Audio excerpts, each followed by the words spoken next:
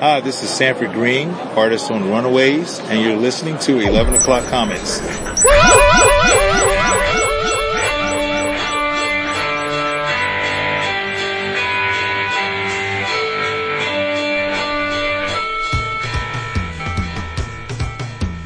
Wow. That was perfect in every way. Jason, you having a party? Actually we are. My wife is having her annual book club Christmas party. You got mashed potatoes? There are about 25 women in there. Oh, I love that shit. Hot. Take pictures. It's super hot. Oh, Man, dude. hop in the beer. What even happened? I don't know.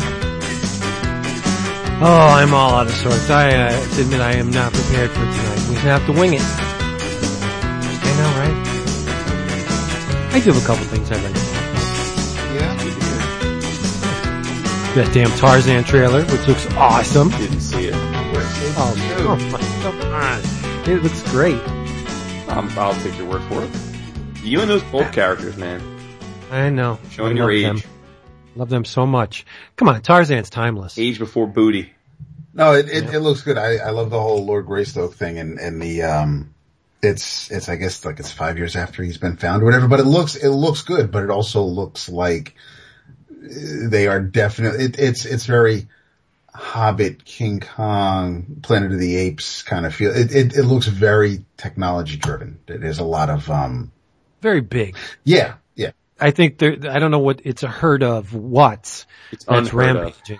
But there's a gigantic herd of something. You heard?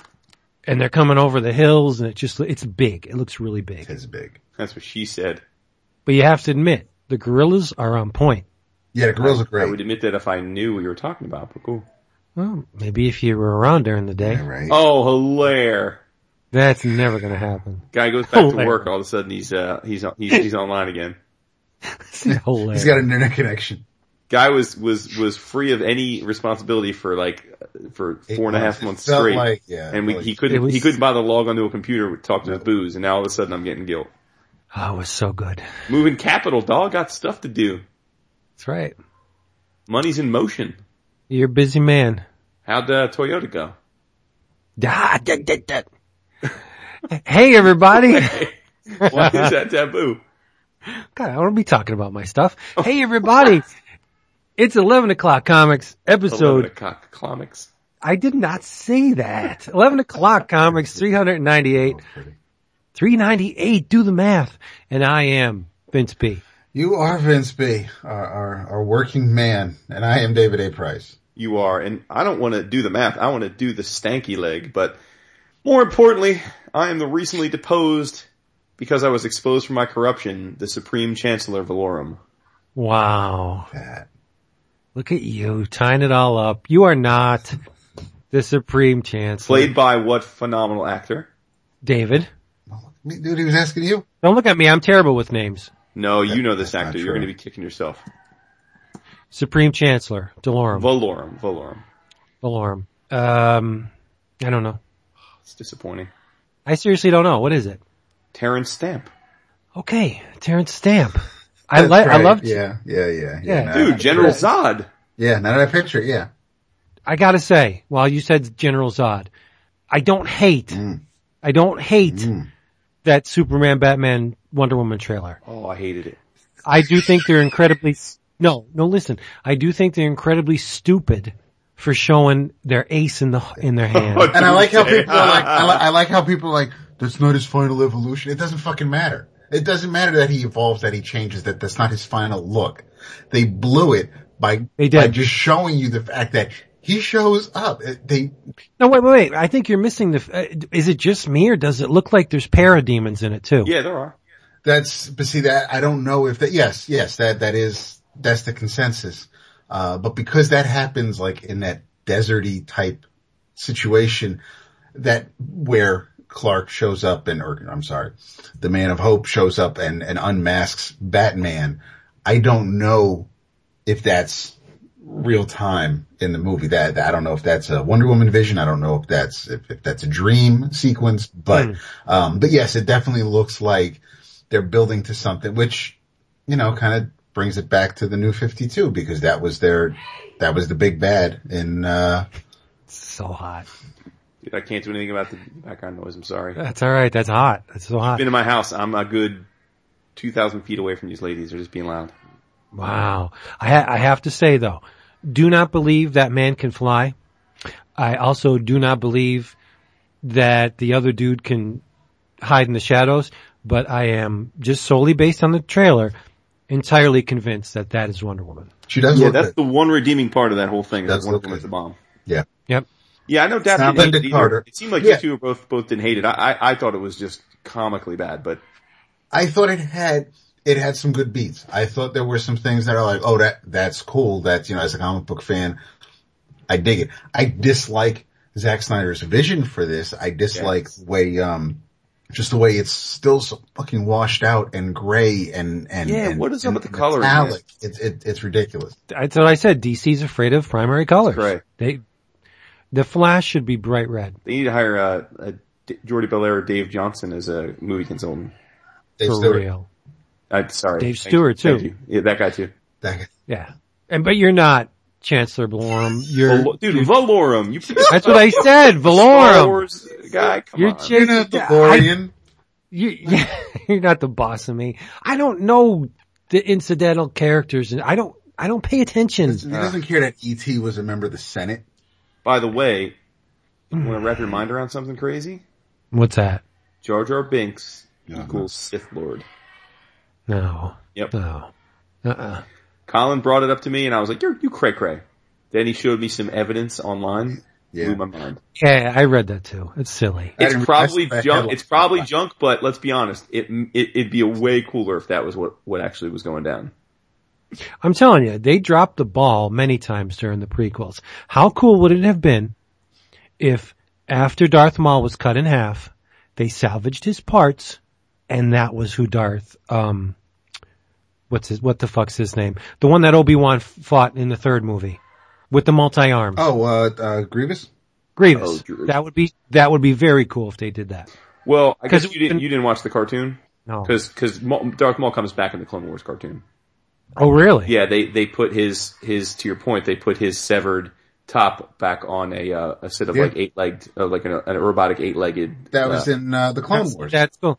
That is cool. Did you see, Lucas saw the new movie and he said, yes, fans of the originals will love this movie, but he didn't say if he liked it. No, he can't. Well, it's irrelevant. It is irrelevant because the man is so far up his own ass that he can't make a movie anymore to save his life. He's proved that. The fact that Lucas said that we're going to like it and he didn't say that he liked it bodes very well for this movie. I agree. Yep. The Morgan Stanley sent me a thing today. Their media analyst talking about how their expectations. They expect it to do $220 million in the U.S. in the opening week. Yikes. I'm surprised it's not a Wednesday opening, honestly. Yeah, well, I guess there's a lot of controversy about this because, you know, while there's no question it's going to be massive, every massive movie has come out in the summer. And there's just no precedent for a movie in December over the holiday season to do the kind of numbers everyone's expecting it to do. So, somebody's either peeing or pouring, I don't know what. Pouring, baby. Not. And so yeah, there's a lot of controversy because Wall Street, including ourselves who own Disney stock, are counting on this to be record breaking. But you know, it'll be unprecedented in a lot of ways because December is not usually a super strong month for box office. It's a good month for Oscars. Usually the Oscars, right? Thank you. Yeah. But look, I mean, they've sold $50 million in pre-sales for the film already for the first weekend. So, I mean, that's a great opening by itself, and that's just pre-sales. So, yeah. You know where all that money came from? Discount Comic Book Service. All the dough people saved at Discount Comic Book Service, they turned it around and they bought Star Wars tickets. For real, though. And you can save massive amounts on your favorite funny books and collectibles. All you have to do is go to Discount Comic Book Service, dcbservice.com, where you can reap massive rewards. Get this.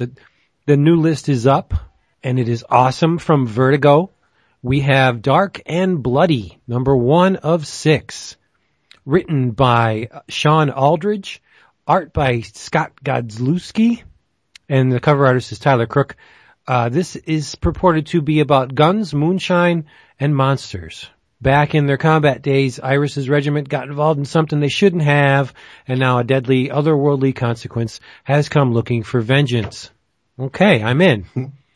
From Image, it's Mirror, number 1, by Emma Rios, and artist, I'm going to butcher this, Hui Lim. It's Hwei Lim. Would that be pronounced Hui? I'm guessing. No way. This is an ongoing, and if you look in your previews catalog, you will see some pretty damn spectacular preview pages for this, with one drawback. With this? The lettering sucks. But anyway, it's canned lettering. But the art is fantastic, and I'm sure the story will be too from Miss Rios. This is $2.99 cover price. Respect for an ongoing. You can get it for half that, $1.49. Last but not least, from Dark Horse, this thing is purported to be the greatest zombie manga of all time. That's saying a lot. It is coming out of Dark Horse. The man in charge is Kengo Hanazawa, and it is called I Am Hero. You can get a massive 500-page plus omnibus, collects the first 2 volumes, I believe. Cover price is $19.99. Your price? $9.99. That's 50% off. I've seen, this is one thing I've never read, oddly enough, and I've seen preview pages from it, and I am in again. All these things I tell you about, I'm ordering. So I back it up, right? You should too. DCBService.com. Go. Get cheap comics. Do it now. Yeah. Do it. And I have a thank you tied into our sponsor. What's this? Huge thank you to Christina, the co-owner and spirit guide of Discount Comic Book Service, because she confirmed to me the receipt of a certain special package that we were arranging. And, nice. And assured me that said package will be distributed in everywhere it's going to go over the next 2 weeks of shipments. Sweet. Yeah, pretty awesome.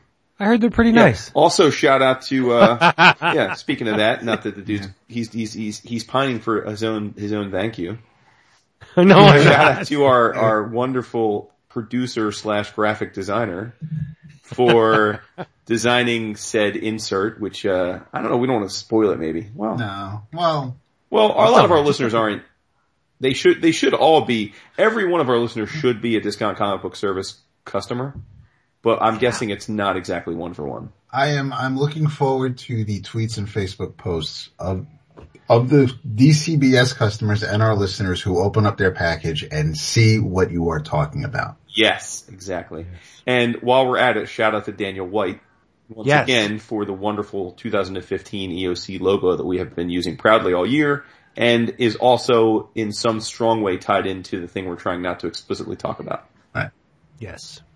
Which brings up a very interesting and poignant matter. 2015 is going down the toilet very soon. So we are going to be very much in need of another piece of album art for our iTunes That's right. gig. So, I mean, Daniel White, hey, I would like nothing more than to have another piece of original Daniel White art for our logo. But if somebody else wants to compete this year. Call me crazy, I have an idea, and I'm doing it on the air, so we can't even no take backsies. Okay. I'm sure this idea includes me. No. But go ahead. It doesn't. What? No. Okay. You can define the parameters of which the logo must be. But Okay. let's have a contest for the logo. The winning logo that we will choose amongst ourselves not only we will use that logo proudly as our main logo for next year. And I use it on everything. It'll be on Yeah. the iTunes, on the Stitcher, all that. But, and here's where I think we're going to get deluged. The logo, the winner of the contest, if they're interested, can be our guest on a show next year. Wow. I thought you were supposed to entice them. Bro, let's be honest. I think that's a big get. Okay. You don't think? No, that's awesome. I mean, I think it would be really fun, but we've had some guests that, hey, Bernie Wrightson, please it's enter. a contest. it is a contest. Contest. I mean, look, maybe Scotty's like dying to be on. He wants to enter. Maybe Yeah, he needs up his Gabriel cred. wants to enter. Maybe Stegman and Norton. I love how and we are. Well, for Stegman, it would be a boost. That's true. We are. Yeah, let's see what you got. We are pretty much staunch supporters of people who are like, listen, get paid for your shit. You know, don't. But meanwhile, we're like, yeah, but send us a logo. We'll use your logo. We get paid. That's what I'm saying. I mean, We're not making any money off it. I know. oh, but right, that's what I'm saying. I mean, we could easily we could pay a person for the logo or whatever, but I mean, it would be fun. I mean, generally the people that submit logos are listeners of the show, or they wouldn't even hear about us needing a logo. So I don't know. It might be fun I'd be interested to see if this gets us lots of extra submissions. So Sure. if you'd like to, we'd love to see you compete one way or the other, even if you're shy or not interested in being on the show. But let's just let's do it. Let's be crazy. Let's throw caution to the wind. Works for me. And if you are Mike Plug or Richard Corbin, please enter this contest. Please. Speaking of some of your heroes, remind me afterward on recording, I had a conversation this week with another one of your heroes. My heroes? Well, I don't know if he's a hero per se, but someone that you adore their work, and it's one of your favorites of all time. Cool. And just so it's not one-sided, we are going to put this up to the listenership as well as ourselves to vote on. How about that? I don't like that as much. Yeah. Why? I like us to have to say is what we All right, just erase that shit. This is why we usually do these things on Messenger before we do the show. Now it's like, if you don't want to be on the show, then you give us the theme of an episode, and we'll just, we'll read whatever you want, and we'll talk about that for an episode. There we go. See, Dap's always thinking. The winner gets candy. I'm worried about, alright, so what have you been reading? And it's fucking crickets. And it's like, that's just my only, and I'm not that I'm not guilty of that. You're hating on our listeners? You're saying our listeners aren't up to snuff? No. It's exactly what I'm saying. You just nailed it, bro. You nailed it. It's fucked up. I know. So anyway, that's your thank you? My thank you is to Christina. Yes. Okay. I had a pretty good mail week so far. I received a Kickstarter. I believe Jason did too. We are both listed in the back of the book. Cool. I didn't open mine yet, but cool. Oh, okay. The Secret Loves of Geek Girls, edited by Hope Nicholson, arrived, and it's nice. It's thick. Good quality. I started flipping through it, reading a couple of the. There's a lot of prose, and there are some comics, and there's some spot illustrations. It looks really great, but it of course also has a fantastic cover by our favorite Menage a Three artist, Giselle Lacey. And I also received some art from Mr. Nate Stockman that I will have to scan and post, and that looks amazing. And I think I got maybe two characters, the only two characters that Jason has not yet had draw for him. So, as we're sitting here having this conversation, by the way, I'm sending Nate an email right now. Yeah, I sent him an email yesterday. I asked him for one more, and that should be coming hopefully next week. So, nice. I'm stoked for that. But the Spider-Man he drew is absolutely amazing. I seriously love it. And he actually, no lie. You could have somebody say, if we're walking around a convention, you're like, oh, you guys were 11 o'clock. Yeah, I love your show, and how's Chris? And it's like, dude, he hasn't been on. And but Nate honestly does listen to the show because I threw out one character, and before I even needed to say, to clarify anything, he's like, nah, dude, I don't worry. It's always been Hal. So it's just, he knows. So he's one of them. Well, he's a listener. Yeah. So, and he is hella cool. So yeah, he was on his way to the post office this morning, I believe, or it was sent out this morning. So, I'm stoked for that. But yeah, and I do believe, actually, I guess Jason just got in under the wire because I think, he is wrapping up just so that he can, get them all out in time for the holidays. So I do believe the sale, the discount might be over, but man, every day, practically every 20 minutes, his Twitter, there was another hit of just, How fast is this mofug, too? Seriously. And it's not like he's just like on like, stick figures or Charlie Brown. This isn't like Katie Cook. No, this isn't like those Katie Cook cards. This is like homeboy's drawing some stuff. Oh, I made Dab speechless. I love it.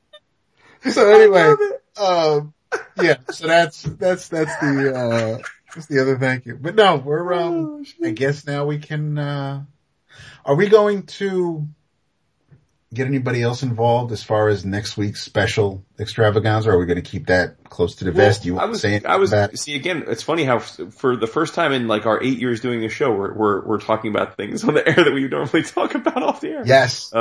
I was going to suggest that maybe we do have a guest, but it'd have to be, I would think, a friend of ours that is deep in that subject matter. Well, I think I know someone who is, and we will talk about that. Okay. Yeah, but I didn't know if you wanted to give the listeners a heads up so they can maybe catch up on some things that if they haven't. All right. I didn't know if you wanted to just be like, and hey, here's. You know what? Let's do it. We'll work in a live tweet, an EOC live tweet. Right now or next week? No, for next week. Okay. So I guess you're saying, we'll spoil the surprise. We can if you want to. It's your call. Well, what do you think? We'll let Vince decide. Yes. You be the decider. I don't really care. Do what you got to do. Oh, of course. I was expecting that. You're like the Switzerland of decision making. I am extremely neutral. I am. All right, we'll do it. So Dap is alluding to, we've referenced a little bit cryptically that we've got a special episode coming up. And, you probably don't need to be Sherlock Holmes to put the timing of this together. And to realize Jason's intros. Yeah, exactly.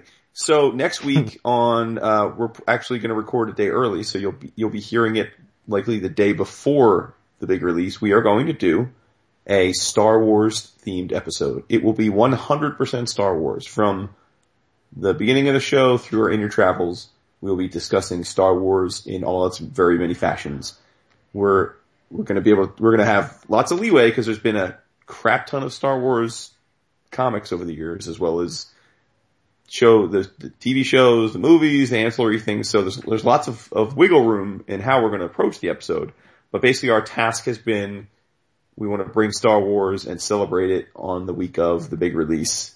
So I know one of the things we're definitely doing is we are coming up with a top 5 list of our top 5 favorite Star Wars characters.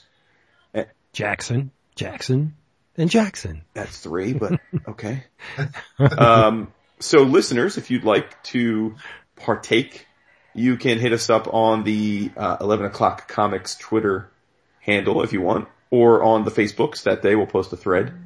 And we will like to hear your top 5. And again, there's no rules here. You can be, if you want to do a top 5 from the movies, if you want to do a top 5 expanded universe, if you want to do top 5 Dark Horse, if you want to do a top 5 across anything, whatever you want. Top 5 Sith. Yeah, top 5 whatever you want. And we're not, and right, like you just said, Dark Horse, we're not limiting it to just canon. Anything that was Star Wars related since the 70s is fair game. The Ewok the comic special. Strips, yes, if B. Arthur is your favorite Star Wars character, go for it. Exactly. I mean, exactly. If, Salacious Crumb, I mean, whatever you want to do. Top 5 things Jabba the Hutt ate, I mean, it's all good. It's all good. All right. Now, let's talk about the comics. Or can we talk about Jason actually finishing a show? Oh, snap. It's about damn time. God forbid it takes me 3 weeks to watch a 13 hours. How do you not binge? I know, right? It's 13 hours. It took 3 Dude, when I finish a 13 episode series before you have trouble. Listen. I can only do what I can do. All right? Right. And again, since we're somehow deciding to peel back the covers of all of our pre-production notes this week, I thought, as you guys know, until like 36 hours ago that we were doing a Star Wars episode tonight. So to be fair, I was reading crap tons of Star Wars comics, so was I. thinking that that's what we were going to talk about. So then when we realized that we were doing it next week, I said, oh shit, I got 36 hours to read something else to talk about. So, but yes, I did finish Jessica Jones. And what did you think? I enjoyed it. but not nearly as much as I enjoyed Daredevil. Okay. Like, that's very like, I liked it. I thought it was I thought it was super well acted. I did genuinely like all the characters. What did you think about the Big Simpson reveal?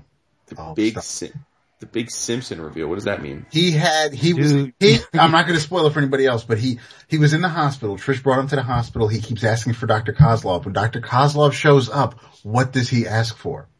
I don't know.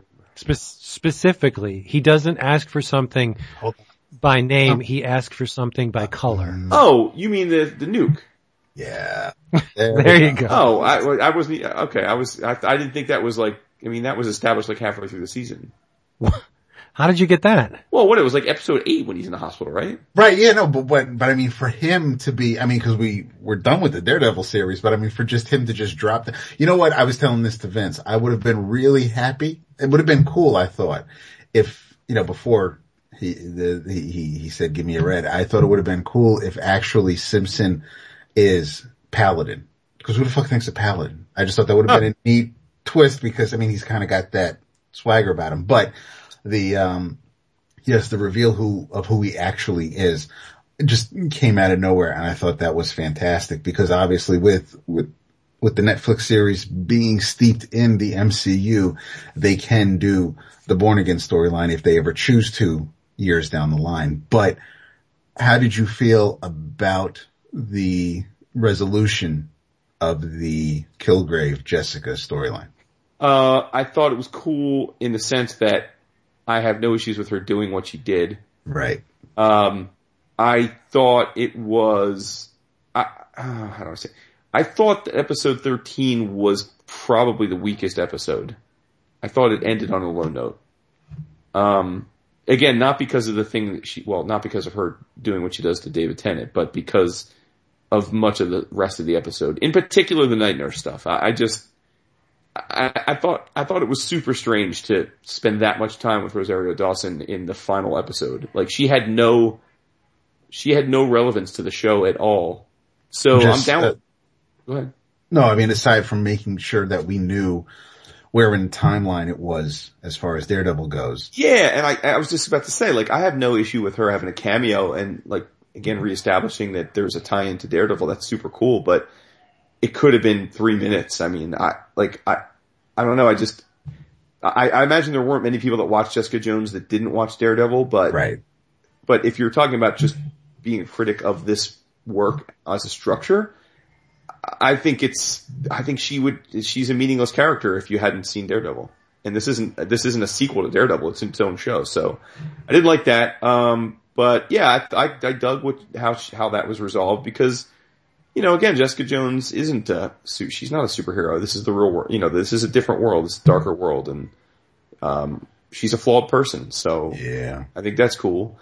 And I thought Trish was awesome throughout the whole show, but I thought it was a little corn pone that, like, in the end she's like, "Oh, I love you, Trish." Like, I thought the final episode was a little ham-handed, but I thought the whole season was very good. I thought it was really well acted. Kristen Ritter's phenomenal. Luke Cage talk about, I think, perfect casting. Can't wait for Power Man, for Luke Cage's show. It's perfectly, the dude is like perfectly cast, both physically, looks just like him. He's got the right demeanor. I thought that was cool. So yeah, I really enjoyed it. I think I would go so far as to say that Kilgrave is the best Marvel villain we've seen yet. Considering the movies and everything else, I don't think he was better than the Kingpin. I think he was much better because while I like the Kingpin, I didn't think Vincent D'Onofrio physically looked the part as much as David Tennant did as the Purple Man. I think the way they portrayed his powers in the series was kind of stupid. It's a virus they've established, right? So when the host of the virus dies, the virus has no longer... Agreed. That was a nitpick at the end as well. Dumb. That was a nitpick as well. It makes no sense at all. I agree with that. But if you're going to analyze it like that, the whole series wouldn't make sense. But I completely agree with what she did at the end.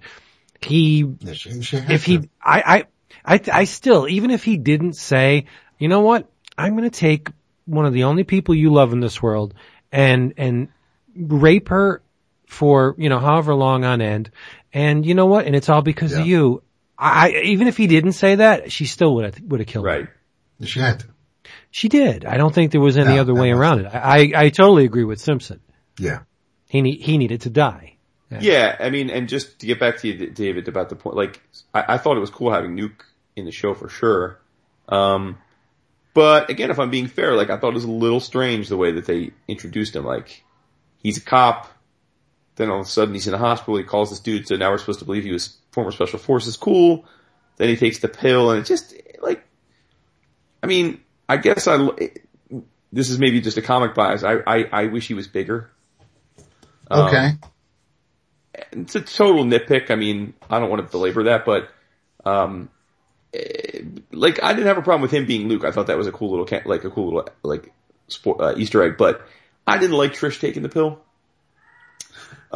Because I think that the problem is, and again, maybe it's because I've had addiction and addicts in my life, growing up, like, I'm of the mind that someone that's as serious an addict as she was, or it was implied that she was, that worked so hard being clean, I think her taking that pill and showing the symptoms that she was showing would have caused her to relapse. Like, I wanted to see her going to a meeting or, like, struggling with her sobriety after that. Like, cause I just don't think, like, I think that's, if you're gonna go out of your way to make a point that Trish is a user and really fought hard against her demons, then she takes this souped up pill and she's high as a kite. Like, again, it's the same reason why a dude that was addicted to cocaine for 20 years can't have a drink, right? Because it can set him off. Like, so I think Trish, it would have been much cooler to see Trish, like, by virtue of taking that pill to save her friend, get pulled down into a place that she had to then really fight hard to get back out of. So. I see it. I would help her. Now that said, versus the comic, very much think it's cool that they swapped, Carol Danvers for Patsy Walker. I think she was a great character and they really did a nice job of playing out her backstory. Talk about feeling old though. Dude. Yeah. Patsy Walker's mom's Rebecca De Mornay. Yes. So she looked, I would have never guessed that in a million years until I read an article about it. And that makes me feel real old because I remember not only was Rebecca De Mornay a hottie, like when I was a kid and thought she was super hot, but she was known as like, I mean, she was like a young hottie. Like she was like, and I'm like, now she's a grandma. Like we're not young anymore. Welcome to time. Yeah. I thought some of the ancillary characters were a little uninteresting. Like, the drug addict, what's his name? Malcolm. I like Malcolm. Yeah, me too. It was okay, but I don't know. Racist. What? Yeah, but it's a racial thing, yeah. And then it sort of felt to me like the show went in a lot of different directions, from a tonality standpoint, in the sense that in the beginning, I mean, there is definitely fucking. I mean, there's fucking, like, she's banging out Luke, Trish is banging out Simpson, like, and then they kind of get away from all that. It just seemed like it's tonally, like, there were a lot of tonal shifts for what was essentially a 13-hour binge watch, but, And you know what? I still don't believe that Luke would reconcile. That just seems a little strained. That even though, Purple Man. Things, man. But still, the person you're lying next to was the one whose fist killed your wife. Well, again, remember, he didn't really reconcile. But he forgave her. Well, that could have been still the Purple Man's. Yeah, because the Purple Man. Did, because he did say, yeah. But still, they didn't hate each other at the end. Well, he didn't hate her at the end. So, I don't know. I just don't see Luke coming around. But that's the direction they're gonna go. You can feel it. I don't know, because in the comics for a while, Night Nurse is Luke Cage's girlfriend. And I think Rosario Dawson's also gonna be in Luke Cage's show. So, I wonder if Kristen Ritter's not gonna be around in Luke Cage, or at least not for a lot of it, and he's dating, or he has a romantic interest with Rosario Dawson. That is not a sloppy second. Rosario, I don't mind looking at her. Much rather have Kristen Ritter, but much. Well, see, that's why I wasn't so bent out of shape about the Night Nurse appearance in the last episode, because I like looking at that woman. And I think she can act She's very a great well. actress. And I think she's a phenomenal actress. Yeah. I would have rather had seen her though once or twice during the season, even for a minute or two, because it's not as though they were not getting medical treatment up until that point. I mean, they were getting hurt all the time. So, but no, it's a good show. They're doing a great job with these shows. They're super well acted. I mean, the tone was great. The tinges of purple. I mentioned this last week when you guys were talking about it. The biggest nitpick I have about this show versus Daredevil is just the way they play fast and loose with the powers to suit the episode. I just think that, and again, that's nothing, they've done that in comics and TV shows forever. I mean, it's the biggest criticism for Superman always, right? That he's as strong as he needs to be.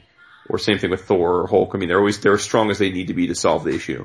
So I mean, it's not like some major flaw because that's just part of the comic book lore, but I mean, Jessica ranged from being in the course of the show, she ranged from being marginally stronger than a normal person with the ability to get cut to someone that's essentially impervious and able to lift tons.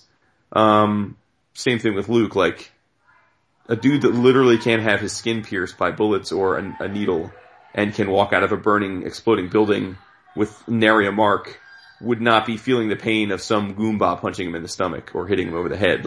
So the producers were playing fast and loose with the powers to suit what they wanted to have happen in the scene. Whereas I don't think in Daredevil, I thought Daredevil was remarkable in the consistency of Matt's abilities, and that he was, and I thought they did such a nice job in that one of portraying that he really is just a human being. I mean, an unbelievably talented martial artist, sure, but he's just human and he can get hurt really badly, and he's still finding his way. So, I would give Daredevil like an A, close to an A+. I think it was like almost flawless, and this I'd give like a B+. Again, I really enjoyed it. I'm glad to have watched it. I think I would definitely rewatch Daredevil either before the next season of Daredevil or just for the sake of it anyway. I don't think that I'd be looking to rewatch this. And part of that is as much because Daredevil is an action-packed show, and this is more of a crime show where once you know the outcome of everything, it's not as engaging. So, but yeah, so what grade would you guys give it? It was, oh man, I'm not going to say it was like you. It wasn't better than Daredevil, but it was, its highs were really, really high. There are definitely things you can nitpick, and sure. My whole thing with the outcome with their final confrontation, it bums me out only because now he was so good in that role that now it's not there. So I'm bummed about that, but it's not like they don't always kill the bad guys at the end of movies or the end of the season, because Kingpin's still alive, and it's not like Loki's still alive. Yeah, okay, Red Skull and Ronan. I mean, there are some of the MCU villains who don't get to stick around for the sequel, but again, it's all cosmic and things like that. So who knows who's going to come back once the Infinity Gauntlet shows up? But in any case, as I say, you don't actually think Ronan's That's dead. what I'm saying. No, Ronan I wouldn't be, but I mean, it's there. When you get to the final fight, that's usually, that's everybody goes home happy. But, Renee thought it was great. She was talking to some people at work, and she's telling them to make sure that they check it out. She had no problem with it. She thought from start to finish, everything was great. I mean, she also believed that Kristen Ritter, that Jessica could actually kick the ass that she's, kicking ass on the show. She doesn't look like some little frail thing who can't pick up a table. So, it was a big winner in his house. Again, it wasn't better than Daredevil, but it was very, very close. Interesting. Yeah, I respect that. Yeah, I give it about a 75. Okay. So I enjoyed a lower it. score than I even gave. What did you give Daredevil? What were your issues with it? Oh, Daredevil, I give like a 90. Okay. So what were your issues with it? I just don't, I mean, the whole crime thing, and I mean, yes, it was interesting. Yeah, it's definitely not your genre. No, it wasn't. I mean, I like looking at the eye candy, and Tenet was great, but I mean, it was a distraction, a very, very good one, but it didn't have the staying power with me that Daredevil has. Right, okay. So. Cool. All right, comics. David. Vincent. Feed. I read something that you talked about maybe 2 weeks ago. I'm a little late to the party. I know, right? I read Amazing Spider-Man number 3. That's hilarious yes. because I read number 4 last night. But go ahead. Did you read 3, Jason? No. You know, I'm torn. I really am, because this issue specifically should have pushed all the right buttons. Uh-huh. I'm just still not feeling it. Definitely not. I'm not. Jason, in a nutshell, the Baxter Building goes on the block, and everybody's bidding on it. Hammer, all the alphabet agencies, even there's a bidding war going on for the Baxter Building. Peter buys it. Because of his newfound status as a billionaire and all that. Right, for Parker Industries. And, Johnny's not happy. And so it pushes all the right buttons in a sense that the Spidey Torch team up, a fight/team up, the Baxter Building, even that cage from the home, the issue. all of that, just for the panel from the first issue of Amazing Spider-Man. The cover of Amazing Spider-Man, we get that one panel in the third issue of this new relaunch. Which was cool. And Peter's reasoning for buying the Baxter Building was very cool. He buys it for safekeeping because he knows that the first family will eventually return home, and he wants to be able to be the one to give it to them, to keep it out of harm's way. He has a statue built in the foyer, that was sculpted by Alicia, and it's the whole family, and it should have made me walk away from it going, oh, yeah. But it didn't. Especially then you get to the last page. Yeah. Actually, no. I'm sorry. Even before the last page, while they're doing, Peter's choices seem odd throughout the whole issue. Yeah, I'm just going to blow off this special mission that I got going on because I want to give my BFF a fucking tour.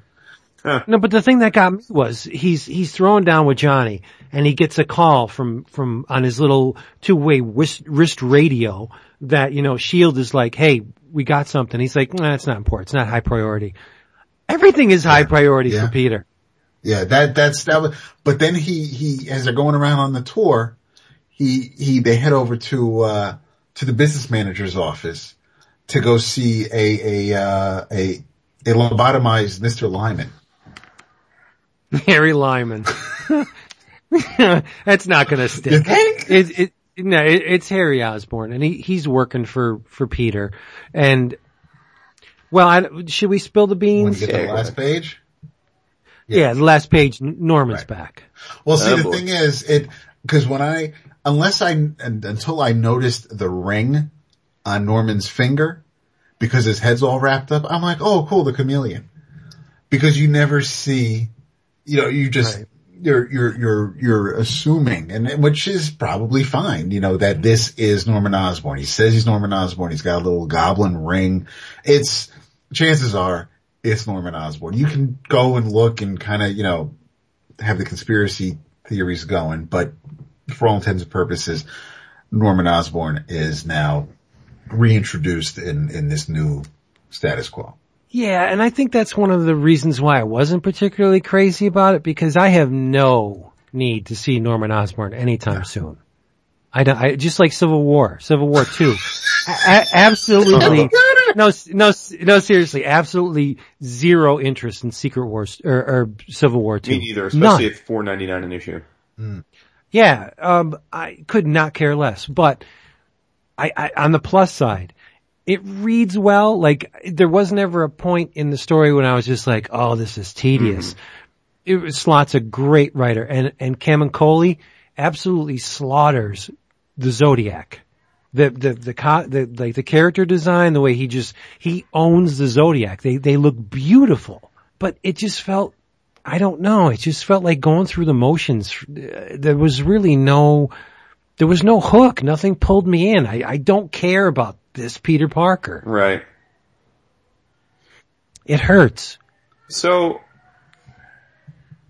it's interesting because you guys are such diehard Spider-Man fans that, would you say this is, is this analogous to, I don't know, like Scott Snyder staying on Batman too long? Or, you think he's just, is it time for a new voice even though he's done such a good job for all these years? Is it?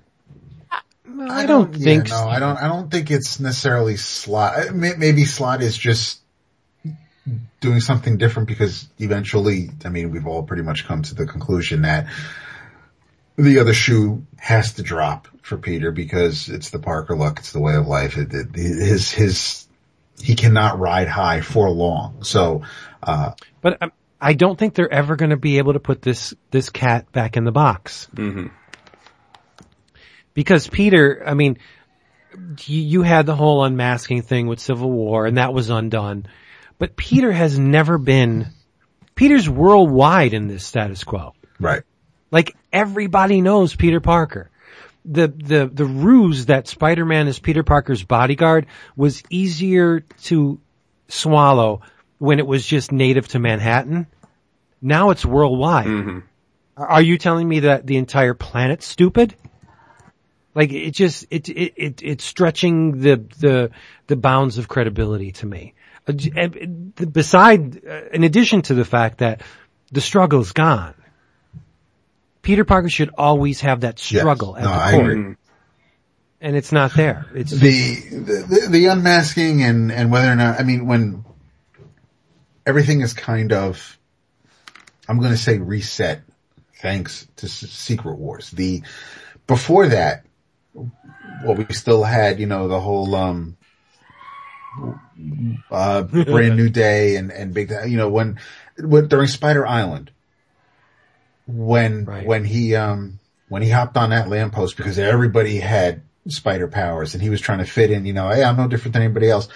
Strange reminded him that anything could, but basically everybody kind of is just got fuzzy memories. They know Spider-Man unmasked. They just don't remember who it was. I guess, Google didn't cache that day. So you have just all, sorry.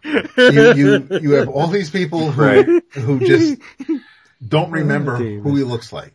So when, so he unmasks in front of the New Avengers, and that's when Jessica Jones goes on about, the crush she had on him. He unmasks in front of the Fantastic Four and everybody's like, oh yeah, Peter, I know it was you. But the general public, and again, that's one of those things where we, as comic book readers, know who Peter Parker is, but the dude who picks up Peter Parker's trash before he became a billionaire, he's not going to know. So it's just, you just know it's some dude. I think he had brown hair and, they just know it was some guy. Because Peter Parker isn't Bruce Wayne. He's not Tony Stark where he's got that jawline or he's always in the news and you can kind of just put your hand over his eyes and, oh, it's Batman. They don't really know who it is. So, and I'm also giving them a pass as far as Secret Wars, because if that helps kind of settle things. So I'm not saying Civil War didn't happen or he never unmasked, but I'm not so worried about Peter Parker being front and center and always in the news because of what he's doing now, that's going to jog someone's memory. It probably could if this huge cataclysmic incursion didn't happen in the middle of it all, that can kind of reset things. Yeah. Okay, put it this way. That legendary issue, number 33, with Peter in the sewer being crushed by all... Can you picture this character in that situation? No, because No, but he would just fire up that two-way wrist, web radio that he's got going on, call for, BB-8 to come down and, lift the thing for him or something. Web like he would. Number 89, stealing force. Yeah, no, really, he would have a gadget or some kind of device where it would make, maybe 2 panels, whereas we got an entire issue of genuine struggle, Peter trying to get out of the sewer. Right. It's just not the same.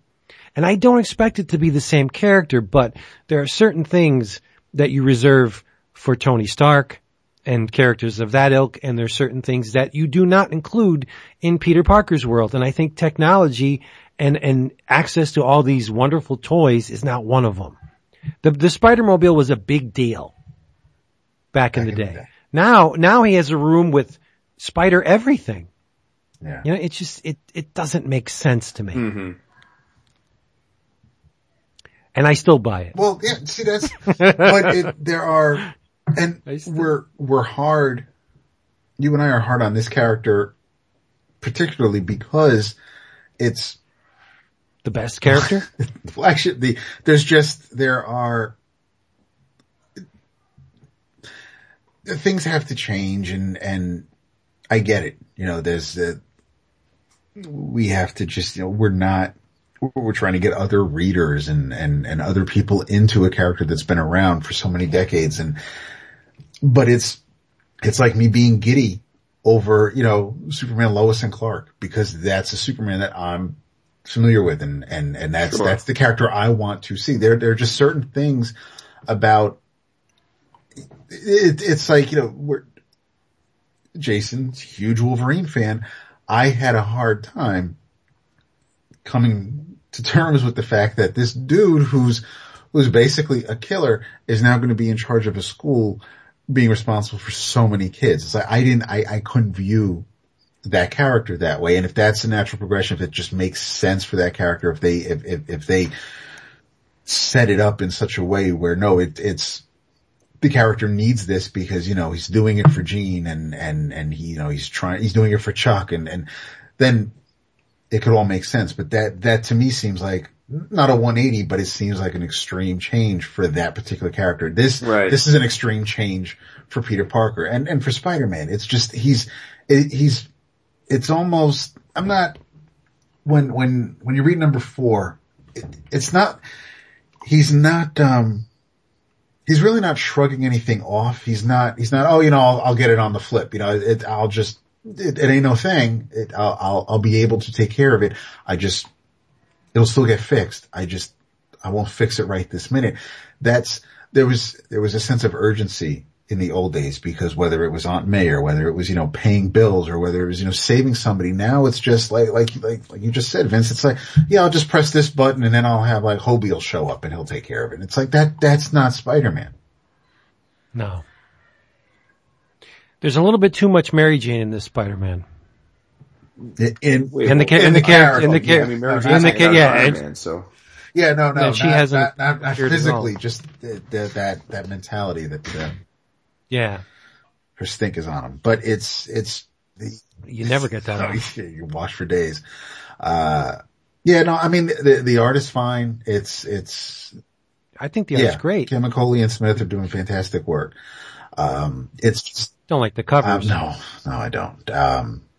Alex Ross can do really, really strong, really good work. Just for me, not for Spider-Man. He's not a Spider-Man artist. No. You can draw Shazam, you can draw Superman, you can draw Captain America. His Spider-Man is not.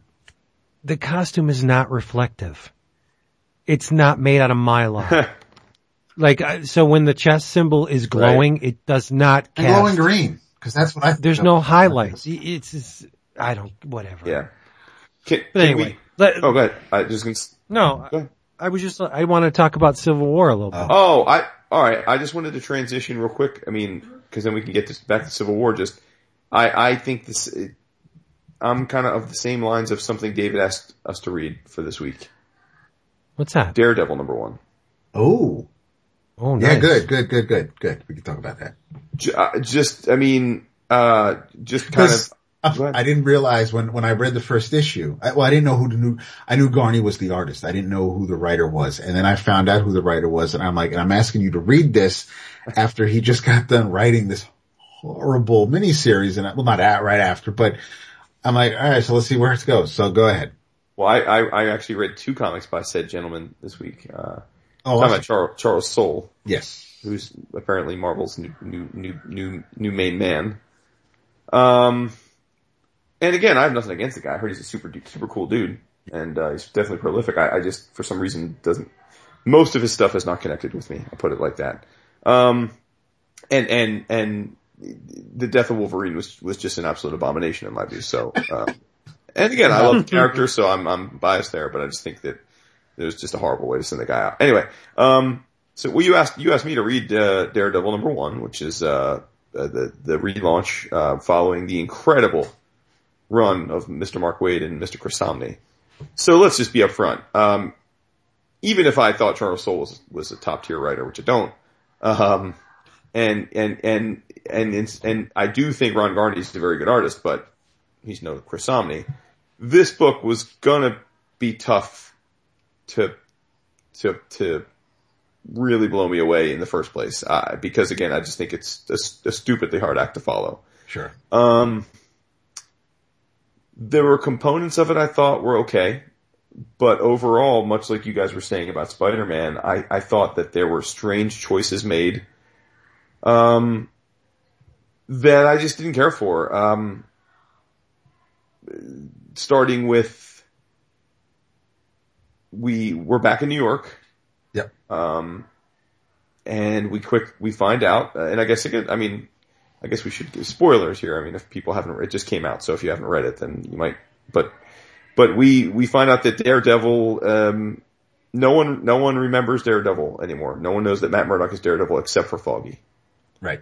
And Foggy's none too happy about this. Foggy thinks it's shitty that Matt did this to him and basically burdened Foggy with being the only one that knows. Basically, Matt and Foggy are Peter and Mary Jane. Mary Jane's the only one who knows that they were ever married.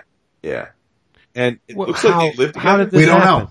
Don't know yet. We don't know, but we do know that it's not just some retcon, because Foggy's actually mad at Matt for deciding to make Foggy the only one that remembers, and that Matt had to do something to get everyone to forget. So again, is it Mephisto? Is it some deal with the devil? Is it some other kind of thing? We don't know, but Matt made a decision to basically set his life back to a situation where he is no longer, his identity is no longer public. And we're introduced to a new sidekick called Blind Spot. At least he's new to me. Is he not new? No, I'm pretty sure he's new. Yeah. So a new sidekick. It seems like the guy has a suit that runs on batteries that can turn him invisible. And Matt's training him for some reason, and Matt says because he trusts him, but we don't know anything about the guy. Foggy's a little skeptical. But he's basically like his boy wonder. They battle together, and then Matt says, "Good job, kid," and then, see you tomorrow for training, whatever. We're introduced to a new gang that's affiliated with a new gang lord who we meet. Matt's wearing a black suit, black and red.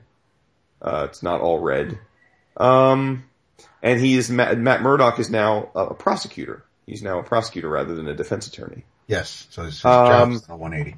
Yeah. So listen, on the surface, it's an unenviable task to be asked to replace, a team that had a very, very stellar multi-year run. So I'm not going to profess to say that that's an easy thing.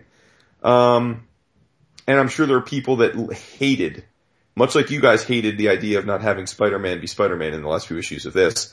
I'm sure there were lots of Daredevil fans that hated the idea of him being in San Francisco and wearing red suits and being, having no secret identity. So again, if maybe he was my favorite character, I would hate changes just as I would with Wolverine. For me, it worked. I thought Waid brought an air Waid and Samnee brought an air of difference and light and creativity to the character that we hadn't seen in a long, long, long time. So this to me is sort of retrenching back to where we were before Waid took over. Yeah. Which I'm sure is by design. It almost reminds me of, Without the Armor, the Tree of Knowledge area. It's that D.G. Chichester, McDaniel, or Lee Weeks stuff. It has that feel to it. Mm-hmm.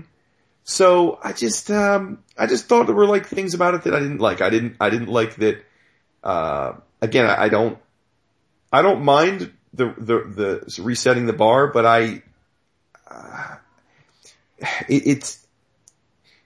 since we're not done with Secret Wars, Right. it feels so weird to have him suddenly in this position. You know, did it have to do with Secret Wars? Did it not? Are we going to ever find out? Does that matter? See, it's not like he was one of the characters in the raft. So No, I agree. Yeah. But my notes for Daredevil were no Kirsten, new outfit, complete 180 work-wise, Right. and a goofy bad guy. And a sidekick. Well, I didn't have the sidekick written down, and what's neat though, what's the nice twist about the sidekick is that when he changes after helping Daredevil clean up, we then see him again on the last page of the issue. Now, see, it's funny you say that because that was my least favorite thing of the issue because I don't mind what happened at the end of the issue conceptually from a storytelling standpoint, but why do we have to be told that in the very last page of the first issue where we meet the guy? To me, that's something we find out at the end of the first arc, and then we're like, holy shit. But we don't care about the guy and the relationship he has with Matt. You're right, but the way I read it is that now is he fucking with Matt and stringing him along, or is he a mole and Matt actually put him or picked Blind Spot because he knows that Blind Spot is in this dude's gang?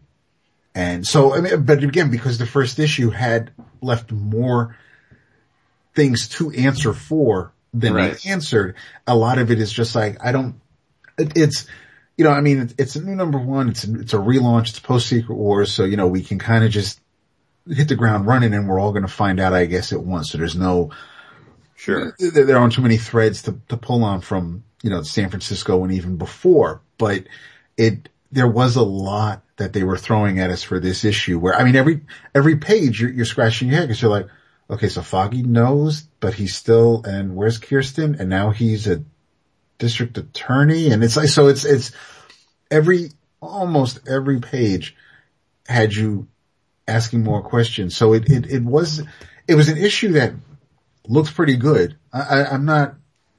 I don't hate on Garney. Garney's I don't hate on Garney. The coloring or lack of, if you want to say it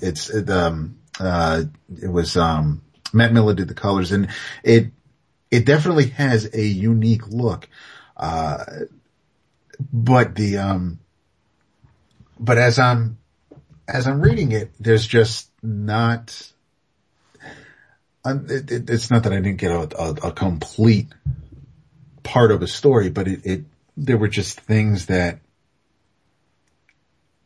I guess I kept stumbling because every time I thought I was getting something out of it, something else stopped me because I'm like, well, wait, that's fine. I don't want to be spoon fed. I don't want to know all the answers now, but there were just a lot of things to ask about in this first issue. Well, and that's exactly right. I think if you're going to do a reboot or a retcon, I'm cool with that. But like, tell the story, you know? I mean, again, from a storytelling standpoint, I don't mind that last page, that reveal, but I think that reveal would have been hella cool in issue 4 or 5 or 6 where we've seen him interact with Blind Spot for episodes or for issues, and we've started to realize they do have a rapport, or that, and I care about the character, you know? I basically feel like now I'm just waiting for the inevitable, like you said, it's got to go one of two ways, right? Either Blind Spot is a mole format or he's not, but there's no suspense now. Like now I'm just going to be reading it being like, all right, well, at some point we're going to find out a reveal there and it's going to like come to a head. And I just love for it to be like suspenseful, you know? Yes. And I'm with you. Look, I mean, I'm sure I don't want to judge a book by its cover. We saw one panel of the dude, but the villain could come down, like, that could be one we see in, like, BuzzFeed memes 5 years from now for, like horribly designed villains, like, of the modern era. Like, I'm like, okay. The villain is basically Vince. He's kind of Fu Manchu-ish, but his name is Ten Fingers because he literally has 10 fingers on each hand. Yes. I have no desire to read this. Yeah, that's sort of the point, you know. And look, I'll be upfront with you. I read most Marvel things, certainly, as do you guys. I give Marvel a much wider berth in terms of trying stuff than I do other companies, but with this reboot being like the 7th reboot in the last 10 years, there were only about half of the all new, all different I was planning on staying with, and this was not one of them. Not because generally I'm a fan of giving everything a try, but I feel like I had a great, awesome Daredevil run the last few years, and look, as we were just joking, I'm just not a huge fan of Charles's work, so I just figured, I'll take a break from Daredevil, and if it's super great, I know Dap's going to talk about it, I'm sure if it's very good, and our forums and our community will talk about it, and not get back around to it and read the trades, whatever. So I wasn't planning on giving this much of a shot anyway, so I'm not going to stick with it.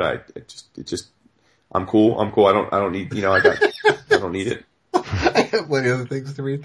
And again, it's not like, I don't want to say it's bad. No. It's not a bad comic. I really didn't have any major issues with it in terms of the structure. And again, Garney's art's terrific. I have no issues with the art at all. I just, as we're getting near the end of the year and we're doing the 11 O'Clockers, and I'm trying to think, I'm just overwhelmed, as I often am at this time of year, of how many comics I end up buying. And with the full intention of wanting to read every single one of them. I just sorted my comics last week, and every comic I was sorting, I'm like, oh man, I can't wait to read that. And that's great. There's a million comics I have in my house that I'm dying to read. But the truth is, I don't have the time to read a fraction of the comics that I buy. And so, it's just, life's too short. It's just to have comics that just for the sake of having them. So, I have probably a couple years of reading right now on the backlog that I just, that are going to slip through the cracks unless we get around to it talking on the show, or just, so, yeah, it's cool. I hope our listeners come away loving it. I know, look, there are a lot of people, including our No Apologies boys, that think Charles Soule's awesome, and that's great. I'm sure there are people I love that other people think aren't that great, so to each his own. Well, this could either be, one of those top 5 underrated Daredevil runs. It could be, it could be the Innocenti run of the New Millennium. There you go. But it's just, I also have to, after, finishing Jessica Jones and thinking about the Netflix shows, when Daredevil season 2 starts, and I think about, the stories, current stories that, not that, Wade putting him in San Francisco really rings like something you'd see on the TV show, but this, I don't know if that mythical person who watches something and they may want to read a story, if this is going to be that story, is just going to be like, oh wow, this is the Daredevil, the comic book, this is awesome. But it's a different take. We've had Frank Miller, we've had Denny O'Neil, we've had so many people write Daredevil and tell crazy great stories. So just like we got them talking about Dan Slott and what he's doing with Spider-Man right now, if this is where they want to, take Daredevil for a minute, maybe they're going to switch it up and maybe this is a big plan Soule has. I don't know. I don't know who came up with, hey, let's make him a prosecutor and let's, and it's still, but the thing is, it still feels like Matt. You're reading this and it's still Daredevil. It's still Matt Murdock. So it's not the same as what Slott's doing with Spidey, but, it's just, in this case, it really is the environment that Daredevil is working in that just feels and looks so different. But Daredevil himself is still that, he's basically this same kind of Matt Murdock / Daredevil that you would read that was never written by Mark Waid.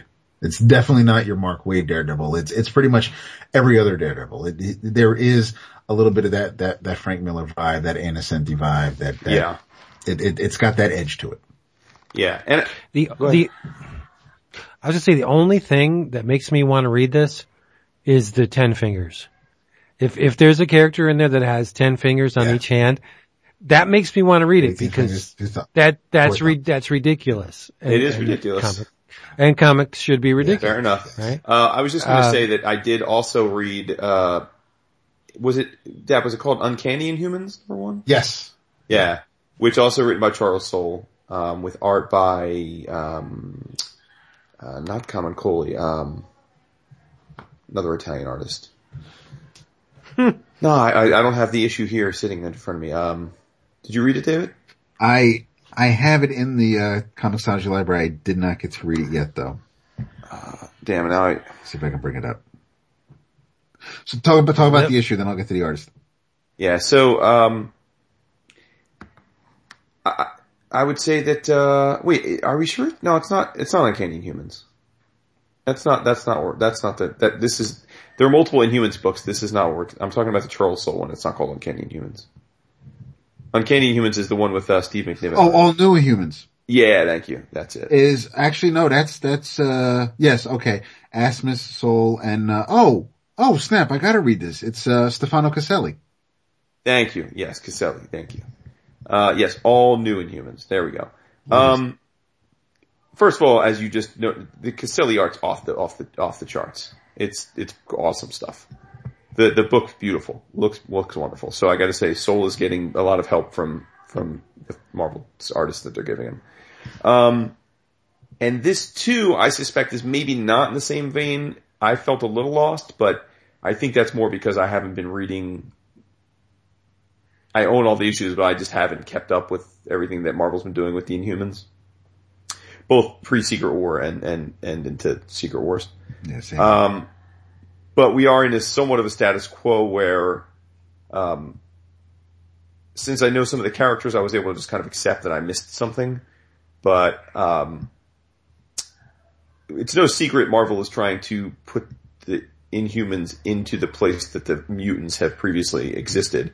They are not, many people speculated we weren't going to see mutants anymore. That's just not the case. There are 5 or 6 X-Men comics as part of the all new, era. So they're not downshifting the mutants, but they are definitely trying to position the Inhumans as the new major force in the Marvel universe, with the mutants kind of being put more in a backup role.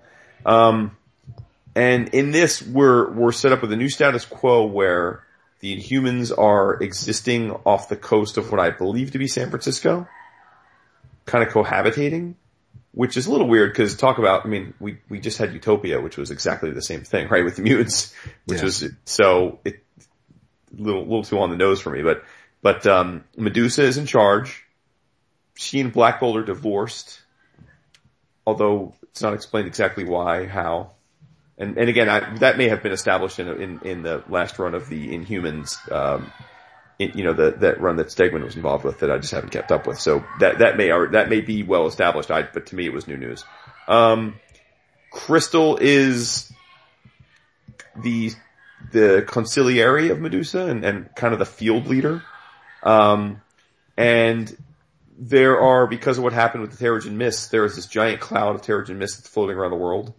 And the Inhumans are essentially handling, as all of these people morph into Inhumans from their cocoons, the royal family is helping take them in, train them, find places for them in society, and Crystal essentially runs a field team that helps find Inhumans that are parts of the world that are maybe persecuted or in danger or unclear about their powers, and brings them back to train them. So again, we're talking like super on the nose, right? It's fucking X-Men, like it's literally the X-Men. And then we're introduced to a veteran Inhuman who is now in charge of training the young Inhumans to use their powers the best. Kilowog. It's Kilowog. It's Gorgon. Only Gorgon is somehow paralyzed. And he's in a wheelchair. And can't use his powers because apparently it'll shatter his spinal cord and kill him. And I'm like, okay, so this is Professor X. And then they go so far as to, they actually go so far as to have him say in the book, I'm not sure I'm up for this. And one of his counterparts says, no, you are. I mean, imagine, look what Professor X was able to do from his chair. You can do it too. And I'm like, oh my God, I'm like, Jesus, it's like, I'm like, they have a danger room, only it's not called the danger room. So I'm like, guys, I mean, it's called the lookout room. I'm like, for reals? The Terrigen room. Yeah, no, seriously, I'm like, guys, I mean, for reals. So we have a moment where Frenzy comes in and attacks, Frenzy, the mutant Frenzy, comes in and attacks, a bunch of federal delegates that were visiting with the Inhumans.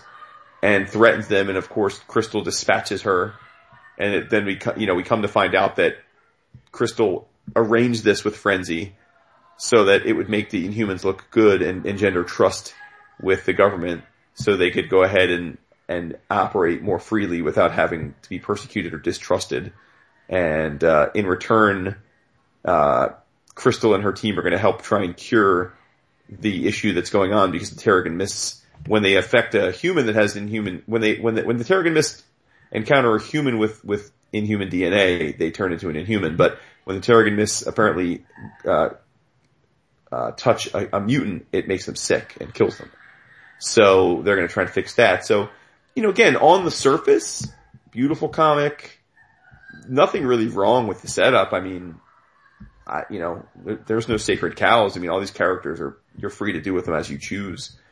But, like, again, guys, in 22 pages, how many on the nose comparisons to the X-Men are we talking about here? Mentor in a wheelchair, fucking Danger Room, like a facility off the coast of San Fran, a distrust among groups of people that think that they're, can't be trusted, and they're trying to fight for their right to have an identity and protect themselves. New members cropping up and then recruiting the members and saving them from around the world and bringing them back to train them. I mean, it's like, Chuck, I know you read a lot of X-Men comics growing up, dog, but like, I do my own. So yeah, again, I don't know what to say. Like, if I was a 20-year-old for reading this comic, and I'm just getting in the Marvel universe, this may be as exciting as New Mutants or Teen Titans or New Warriors or Runaways was to us. So again, I don't really have a quality issue with it, but for me, I'm like, all right, well, I'm just gonna go back and reread old X-Men comics from my Omniboo. I'm out. See, yeah, it's like, it's like, all right, But Caselli. And you know what? Yeah, I love Caselli. The art's awesome. The art is gorgeous. No issues at all with the art. See, the thing. And he gave Crystal like a short hairdo. Yeah, I saw that. Oh, no, it's hot. no. I'm afraid. I'm very afraid from what I'm hearing from Marvel these days. Because, as they are wont to do, they release the, solicits.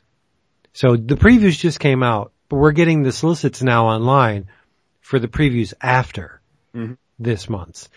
And it's all Civil War grounded bullshit. Avengers versus Avengers and hero versus hero. And I'm done with that. I don't want to see that. I don't want to read it. I don't care. Yes, I know it's sometimes a good idea to have the heroes battle each other, because then that reveals, more layers about their characters, and it makes them more human in a sense, but I don't care. I already know these characters. I don't need to be reintroduced to them. I don't need to see Captain America fighting Iron Man yet again. Like, I really think it's a bad business decision, even though the movie is called Civil War, and I'm sure it's going to do a lot of business. I think it's weak to go back to the well, to Civil War. Like, I don't even think the ink's dry on the original Civil War issues. Right? I mean, we just did this. It seems like we just did this. Well, and I think to your point, because I was thinking about this, it's actually been a long time since Civil War came out, believe it or not. What, 6 years, 7 years? No, dude, we were in Bulletins was in Civil War. So that's pre 11 o'clock comics. Yeah. I still don't care. No, but I'm saying, it was 9 years ago, 2006. And to speak to Civil War, it started off great. And if they only gave us the miniseries Civil War, it would have been awesome. But the thing is, it permeated through every title, and they dragged it out for so long. And it was just too much. And I don't want to see it again. And I'm not going to draw that line in the sand. So I'm done with Marvel. I'm going to be very reluctant to read those comics, should they go down that road again. Yeah, no doubt. I agree with you. And I don't want this to be a shit on Marvel. Like, I read a lot of Marvel this week that I liked, so I don't mean for it to sound like that. We're generally a very positive bunch. I don't want our listeners to be like, what's going on with that? No, it's true. We are very positive, but I think this is a big faux pas. Really big. Well, look, I mean, we're coming up. We were pretty jazzed for Secret Wars, and, obviously by definition was a rehash of an old concept. So I'm not going to rule it out entirely, but yeah, I'm with you. It just doesn't hold interest to me because I generally don't want heroes versus heroes. No. I mean, and the creative team doesn't do anything for me either. Who is the team? Oh, it's Bendis. Marquez, yeah. Yeah, I'm okay with that. I mean, look, again, I'm not, like, I think they're doing a great job on the new Iron Man series, so. Like, I'm enjoying this Iron Man series more than I've enjoyed an Iron Man comic in a long time. They can do whatever they want on Iron Man. I'm waiting for Power Man Iron Fist. Oh my god, Sanford Green he had the pile of finished pages for issue 1 just piled up, and he took a photo of it to say, really? It was jumbled. You couldn't really see all the pages on Facebook, but they were all stacked, like, all in a big pile, and he's just like, oh, I'm sending off issue 1. And my gods, dude, like, I hope that comic's a hit because that looks so fun. Like, and, again, we had a chance to talk to Sanford at New York, and this is literally a dream project for him and David Walker. I mean, they have dreamed about doing Power Man and Iron Fist at Marvel for 7-8 years. Like, it's been a legit dream since they've been friends. That they said to themselves, imagine if we ever got to do Power Man and Iron Fist and bring it back, and they're doing it. Like, that's so freaking cool. So there's going to be so much love into that book. Oh, you could see it in his eyes when he was talking to us.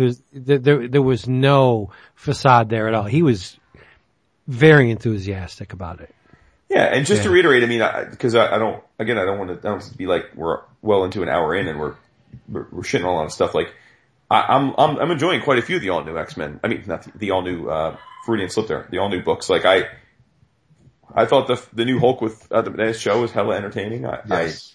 It looks good. Yeah, it looks good. It's funny. It's drawn well. I think I probably liked the first issue of Illuminati more than you guys, but I enjoyed it.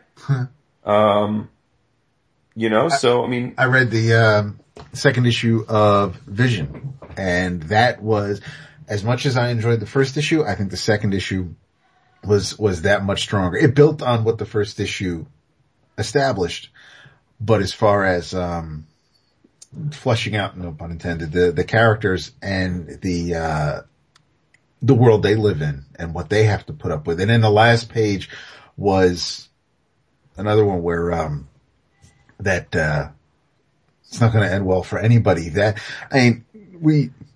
We personally like Tom King, but I mean to actually read and enjoy what he's putting out, whether it's Grayson or the Dark Side War one shot, or he's got the Robin War parts coming out, but it's Vision has just been, it's been 2 issues. It looks great. Walter's art is fantastic. It fits the story really, really well, and Jordy's coloring the hell out of it.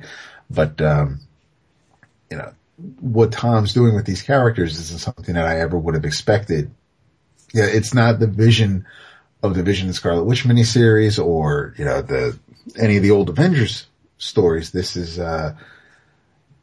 something else entirely, but it's still really, really good. So it's on my short list. If someone's like, listen, I want to try something new, then this would definitely be it, because even though it's Vision who was an Avenger and saved the Earth many, many times, this is a really solid jumping on point, and you don't have to know anything about the character. You're going in on the ground floor, and it's been great stuff. So you're absolutely right. I mean, we're a little hard on some of the things only for various reasons, but what we're digging, we're really digging.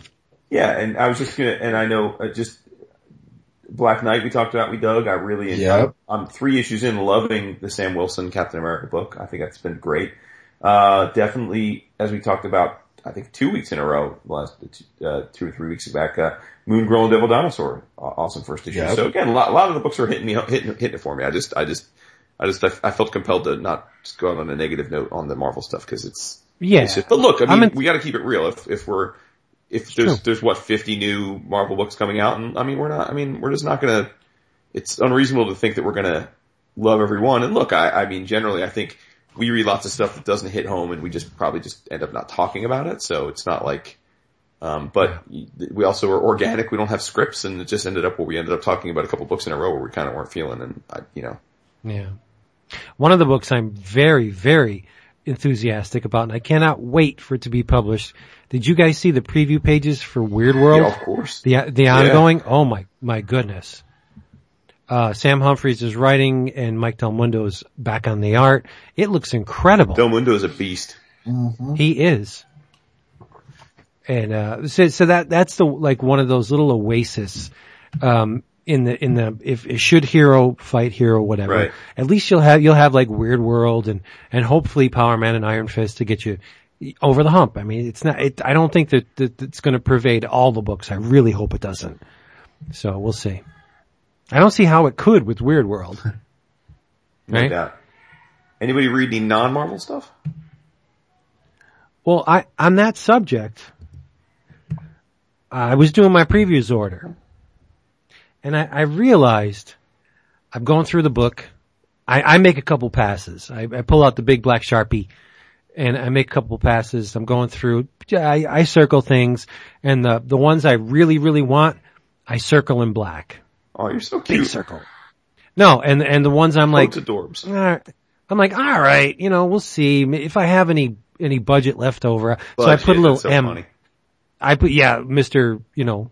Rockefeller. I put an M next to some things. That means maybe.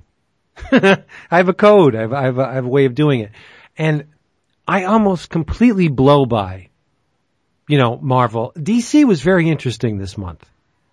The Vertigo stuff has me intrigued. It's all good. Since next week we have the theme episode, it's not going to happen, but I have been keeping notes on every one of the new Vertigo series. And so maybe, again, 2-3 weeks from now, whenever we get around to it, I have to say, I'm going to make the prediction. I don't know how the sales are going, so I'm not, this isn't a business proclamation, but the quality, Vertigo's back, dude. Good. I can only speak local because I asked, 2 gentlemen how the sales of the Vertigo things are going, and the response from both was mediocre to not well. Well, that's a shame and I'm not shocked by that because I do think that it's a tougher market out there for new stuff, especially stuff that's not Image. I think Image has kind of overtaken Vertigo and that people are willing to try almost any Image book. But I tell you, man, like I said, we'll get into it another couple weeks down the road, but I have read every first issue, if not 2 of the issues, but I've read the first at least of every of the new series, and it's a phenomenal collection of comic books. Like as first issues go, you won't. And again, all right, I'm gonna put something out there. The average quality of the first issues of this Vertigo relaunch crushes the average quality of the first issues that Image has put out in the last year. Nice. That's my strong take. That's unbelievable. Wow. And again, meaning that Image has put out so many, and look, when we do the 11 classics, some of my favorite books on the stands and some of my favorite new books are Image books. I'm not besmirching what Image is doing, but I think Image is at the point where they're putting out so much stuff that there's a lot of clunkers and there's a lot of great stuff, and you average it out and you get above average comics, but it's a pretty big variance. I think with Vertigo, I don't know if it's 8 or 9, however many new issues. I mean, every series, I'm not saying every series is like ideally suited for my personal taste or that every series is something that I would be in love with, but from a quality standpoint, they're great, man. I think they're phenomenal. Cool. I'm looking forward to them, but I'm waiting for the collected editions. Cool. I can't have the singles. Yeah, cool. I haven't read a lot. Well, are we considering Twilight Children part of this new? Sure, of course. Okay, yeah. All right. So that was a great strong number 1. Slash and Burn, I really enjoyed. The first issue of Sheriff of Babylon was Baghdad was just. I really have to get the goddamn title down straight, but that looks fantastic. But again, it's and Tom is just becoming that he's chameleon-like with his writing, because you don't know. For me, it's not the same voice as the dude who I just finished reading in the Vision or writing Grayson. And I absolutely, I love that. That is. Shout out to Tom, by the way, on that front. I saw tonight, on Twitter before we started recording Multiversity Comics, I think they're growing in popularity as a comic news site, but they did their best of, the year and, they do like a top 5 for each category. And Tom was their choice for the number 1 best new talent of 2015. Fantastic. Nice. Well deserved. Well, yeah, I was just going to say that. Damn, I lost my train of thought. Oh, no. So I did my previews order, and it's very difficult for me to do because, and I'm not trying to pump myself up, but I have very rarefied tastes when it comes to comics. And I almost, and I'm not saying I am elite, give me wares, dude. You know, there's some things that I blow by, like I wouldn't even consider them. And there are certain pages that stop me dead in my tracks. And so it's something a little different. I ripped out those pages and I would like to, let you guys in on something. Hopefully you stop at these pages as well. But, page 321, boom, dead in my tracks. And it's all because of Drawn and Quarterly. who I think is an awesome publisher.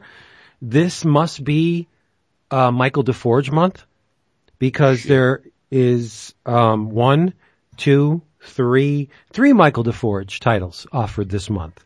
We have Big Kids, Ant Colony, which I think Jason already has, and, First Year Healthy. But all of those paled in comparison to the book that really captured my interest. It's been a long time coming. And if you, look behind the curtain here, a lot of these things are, in the wake of the Picture Box fallout, because many of these things would have come out from Picture Box were they still extant, but they are unfortunately not. So Drawn and Quarterly is publishing Brian Chippendale's Puke Force. And I have been waiting for this book forever.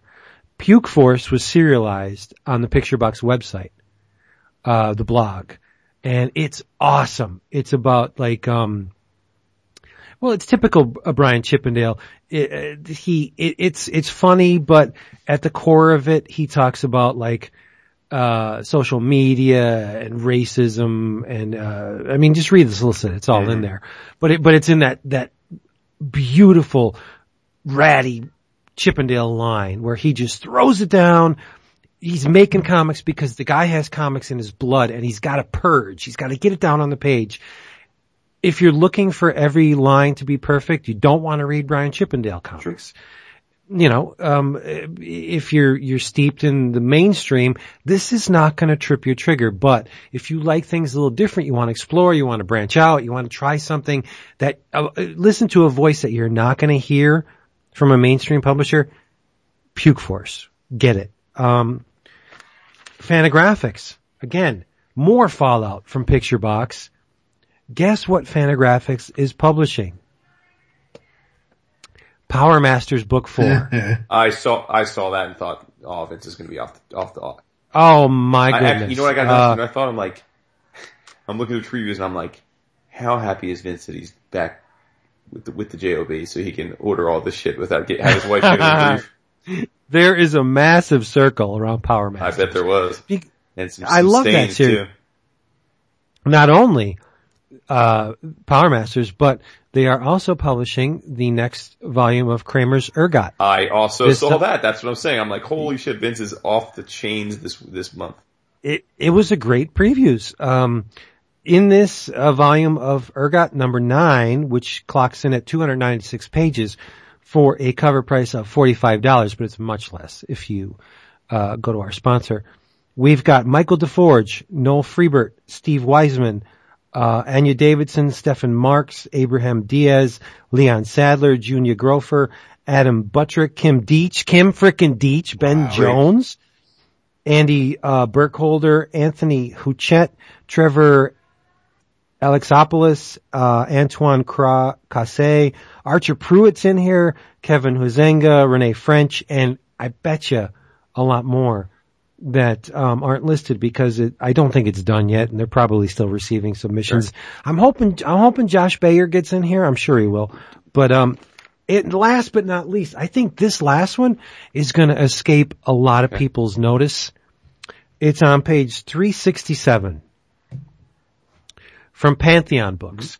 It's called The Art of Charlie Chan Hak-Chi hardcover, but it's a signed book plate edition. It's a previews exclusive, 320-page hardcover for $30. Google Chan Hak-Chi, Charlie Chan Hak-Chi. Look at the art. This guy's incredible. And I'll be totally honest. I have never heard of him before this solicitation. The greatest comic book artist you've probably never heard of. When he started making comics in Singapore as a boy of 16 in 1954, Chan expected fame and fortune to quickly follow, blah, blah, blah. The Art of Charlie Chan Hak-Chi is an innovative work that challenges the possibilities of the comics medium, creating a double-edged history. So I guess it's a history of the Philippines and a character history of this person, all done through his art. But look at that cover. I gots to have it. Jason, did you see that going through? I did not. That's why I'm quiet, because I'm actually Googling it right now. We're talking giant robots, it's not particularly manga-esque, but I mean, the traces are there, but the cartooning is just amazing. I mean, he segs through different kind of stylistic, let's call them jackets, effortlessly. Some of the things are made to look like vintage and weathered, and it's a beautiful book, and I'm ordering it. It's on my damn list. Shoot. Oh, did you see it? Yes. Nice, right? Signed book plate edition. I want it like a bonnet. $30. Damn. So I just wanted to go a little previews. I read something for this week. We can get into it later, but I thought just to switch it up, go through the previews, and I mean, cause that is a major part of my month. Oh, me too. It's like, I demand like an hour and a half of pure unadulterated daddy time when that comes. Easy. And you know what? Like I said, DC really captured my attention this month. I don't know why, but I mean, it just seems like the trades they have on offer. There's Justice League 3000, a new volume of that. Howard Porter is a monster. Sure. The old Howard Porter, not so much. This new Howard Porter, oh my God. See, that's interesting, because I was going to say, like, old Howard Porter doesn't do it much for him. So you're saying he's got a new look. Yes. Yeah. Oh, it looks fantastic. Oh, okay. All right, then. And there's some kind of dark side war with the Justice I'm gonna League. smack you in the face, man. No, it's not good. No, dude, he's gonna smack your face because he's fucking talked about it, dude. That's why I said it. But the book, the collected edition's very inexpensively priced. Want me to tell you exactly what it is? Go for it. All right. You talk about While you're looking it up, I will say, you know what, again, let's throw some love. I gotta give DC credit. They have quietly changed their trade policy, where they're much more like all the other publishers, and they get shit out like right after the stuff comes out instead of a year later. And that's great. And I gotta say, it's working for me. I've ordered 3x as many DC trades and hardcovers in the last 6 months as I did before that, because of the quicker release, because it's still top of mind, and it's stuff that's in the ether that I'm like, oh, I want to read that, whereas in the past, if it gets solicited a year after it came out, it just feels a little stale, and I'm like, whatever, I don't need to read it. So yeah, good job to them. It's a hardcover. And it includes, it doesn't say what it includes. But, Francis Manapul, Scott Collins, 200 pages, $29.99 for a hardcover. Damn. So but with the DCBS discount, it's like $15. Mm-hmm. That's not bad. But it says Justice League Darkseid War one-shot starring Batman, Flash, Green Lantern, Superman, Lex Luthor, and Shazam. What does that mean, Dan? Say it again. It's the Power of the Gods okay, hardcover. so after, with the current Justice League monthly, with the ongoing, they had it was the Darkseid War, but it was when Anti-Monitor comes back, they basically, Darkseid is, we'll say killed, and those members of the Justice League plus Lex Luthor end up with the powers of the New Gods. So the Flash becomes Black Racer. Right. Batman becomes... Batman sits in Metron in the Mobius chair. What? You have... I'm gonna get this. It's good, dude. Batman as Metron is legit. He actually, the one shot where he was, of the Dark Side, Justice League, the Dark Side War, the Batman one shot, looked really good, but it was, he went, and visits Joe Chill in prison and basically just tortures the shit out of him. Because he can, because there's nothing he doesn't know. So, right. It's been the Shazam one was probably my least favorite so far. I read the Batman one. I read the Superman one wasn't bad. It was, he just, I had to overcome and thank God Jimmy Olsen was there to help him out. But the Green Lantern one was, why don't you just spoil it for me? Why don't I'm you? just letting you know how it goes. How's that feel? So the Green Lantern one was, Zinga. That was really good, but it's been, I'm ready for these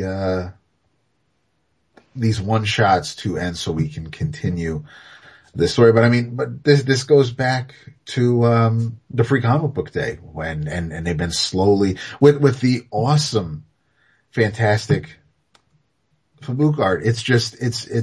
You should get this collection when it comes out, dude. Put it on the door. Is that there's a character on the front.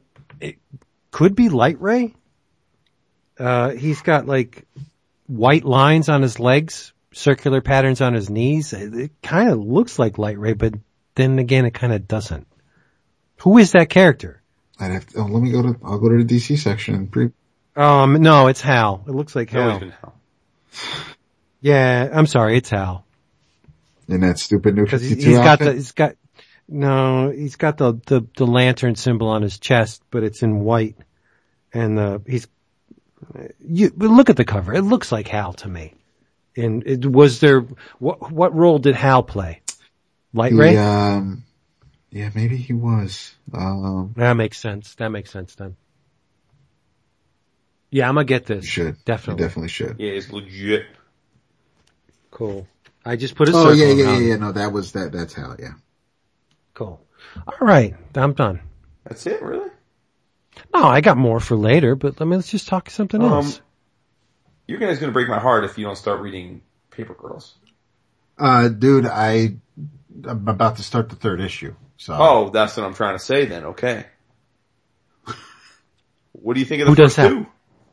I dug the first one, especially when you get to the end of it, but I thought the second one was better. Oh, okay, cool. Well, the third one's even better. Cool, alright. Yeah. No, it's wacky. I don't know what the hell to expect. I just figured, hey, it's Vaughn, but I kind of wish, and this is just me, well, that it was the Cliff Chang that drew Wonder Woman. It's not exactly that. It's fitting. It works, but I kind of like the cleaner Cliff. Okay. This is more like the what was the name of that graphic novel he did that was, Chris Campbell, Commission? Oh, that one. Yes. Yeah. That was the, what the hell? The Neil Young, right? Neil Young book? Yeah. What the hell was the name of that, Vince? Everville or Greenville? Granville? I'm sorry, what are you talking the about? The Neil Young graphic novel from a few years back. Greendale. Right on it. It's more like that, but, well, I will tell you that the third issue I thought was the best yet, like I said, and this is like the Goonies meets Close Encounters. It's crazy, like. It is. To your point, like, it's like, the first issue I thought, okay, this is like a female Stand By Me. I can get with this. This is gonna be cool. Yeah. And now, like, dude, in the third issue, I mean, there's fucking mutants and ninjas and pterodactyls and, I mean, like, it's bananas and I love it. I mean, like you said, Vince, comics should be crazy, right? They should. And this is crazy. It is, I literally don't know what's gonna happen next and I love it. There's, like, it's just bananas. It's absolutely bananas. And, I love the color palette. and I love that it's set in the 80s. Be curious to our listeners when you react to the episode. If you're not a person who grew up in the 80s like we did, what does it, the fact that it's set in the 80s, does it make it harder for you to enjoy more? Do you care? Because again, it is a period piece, and I mean, we lived in the 80s, so we see these things and they're little Easter eggs for us. But if I was born in 1992, I don't know that any of this would really matter, right? So, right. One more, but yeah, man, I just think it's great. I mean, it's like, again, we're doing the 11 Oscars, and I feel like Saga had that multi-year run when it was coming out where BKV was back on top and everybody's top choice. And then I don't think Saga has waned in quality, but I think it's just people have gotten so used to it existing that it's not, I don't hear it talked about much anymore. Right. And then, the book he just started coming out with from Image, the one with the Canadian. We Stand on Guard. Yeah. That's been okay, but it's definitely, at least to this point, been my least favorite Brian K. Vaughan book. I think this week the last issue shipped. It was a 6-issue mini. Okay. But I mean, not to say it's not like I'm disliking it per se, but it definitely didn't hold me like these other works have held me over the years. But this, man, I don't know, there's just something magical about it. I'm, like I said, I don't know where it's going. I can't profess to even, if someone was to say, what's the plot, give me the elevator pitch. I don't even know that I could, but it's been a super entertaining, and I love the girls. I think they're all distinct and unique and have great voices. They're sassy and smart and have awesome dialogue back and forth with one another. So, yeah, it's a blast. I'm glad you're enjoying it too. Yes, no, definitely. I got to get on that. Yeah, you got to get on a lot of stuff. Seriously. Tell us something else you're loving. Oh, well, when I need something to read, and I don't feel like looking through the recent acquisitions, like, oh man, what am I going to bring to the show this week? My go-to is classic newspaper comics. Mm-hmm. And I don't do it enough. Like, I try and be topical most of the time, right. But there's a lot of times when I just don't want to read something new. I get in these periods of not caring. I like to go back to the past to really be shown how it's done right. Sure. And I'm not trying to be, a dick saying that. I'm just, there was an approach to comics in the golden years that is not followed today. For a lot of reasons, maybe because our values have changed. Like, when I tell you the main story in this thing I read, you're gonna be like, why did you keep turning the pages? Mm-hmm. Because it was done so well. This magazine was published by the American Comic Archive, and it's nothing more than, and much to its credit, nothing more than a collection of vintage newspaper comics in the sequence with which they were presented. It's called Big Fun, and this is the third issue. It was published in it was published in 2005. And you got Captain Easy by Leslie Turner. You got Frank Robbins. Oh, come on. Doing these goofy ads for Kolonos mouthwash / toothpaste. The setup's basically the same. No, it's cool. The setup's basically the same. Someone is told that their breath smells like shit. But since it's like the 40s, they tiptoe around. They say, ooh, that person has dental double trouble. And it's like, what are you talking about? Dental double trouble. No, dragon breath. Your teeth are bad and you have, dirty teeth and bad breath. That's dental double trouble. But if you use this Kolonos toothpaste, you swish it around in your mouth when you're done brushing like a mouthwash, and it freshens your breath as well. Something that every toothpaste should do, right? But this is the 40s, and it's just like, oh, Jimmy doesn't like me. Well, maybe it's because your breath smells like shit. Try this toothpaste. And that's the setup. But Robbins goes out of his way to show women in in like lingerie or, you know, pining for their beau, and they're sitting at their dressing table and they got the bra and panties on. It's crazy. I don't know where these ads appeared, but it was like 1946. You know, a girl's fishing with her brother, and she's like, Jimmy doesn't talk to me. What's the deal? You know, well, your breath smells like ass. It's nuts. Like your stankonia. So you got Frank Robbins in here, Scorchy Smith Good old by Scorch. Bert Chrisman. Yep. And Lance, who is a very big hit with ladies, by Warren Tufts.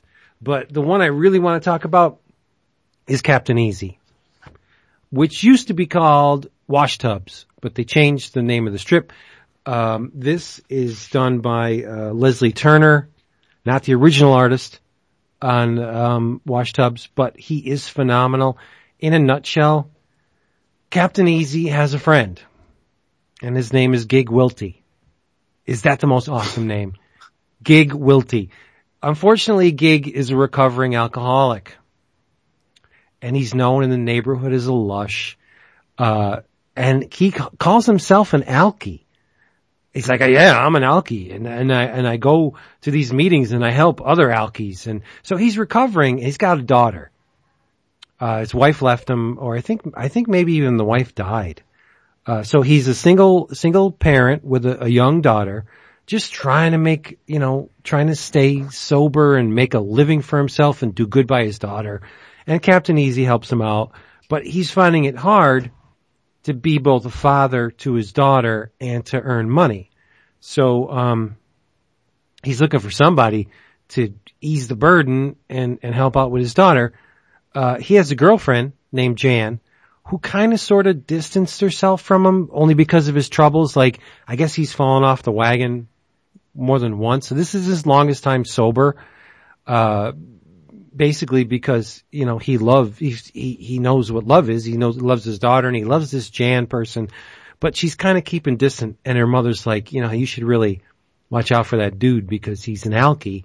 And, you know, he can always fall off the wagon. She's like, yeah, but I love him. And Jan's friend, Sarah, comes to visit, and Sarah's a bitch. True and true, dyed-in-the-wool bitch. And she's always taken everything Jan loved away from her. Like, that's her thing. She comes in, she acts one way, but on the flip side, she's really working against Jan to make her life miserable. So she comes to visit, and she gleans that, you know, Gig has a problem. So she plays it up, and she tries to cozy up to Gig and make Jan think that Gig isn't interested in her, but he's really not. He loves Jan. And it sounds like an episode of Three's Company, right? Mm-hmm. But the artwork is so great. There's nothing really extravagant about it. There's a lot of Zipatone, a lot of, it may have even been done on like the craft tint paper with the different, line. You know about craft tint. I've talked about it a lot. You use one developer and the lines go one way and use another developer, the lines go another way. It's an easy way to cross hatch using like a brush. So, you know, Gig's trying to get everything situated and he almost falls out. Like he goes and he helps other alcoholics. He tries to talk them down in moments of stress, but, Sarah makes Jan think that he's with her. So it's like Peyton Place, Three's Company, but I love these old-timey strips. I can just, it's like candy.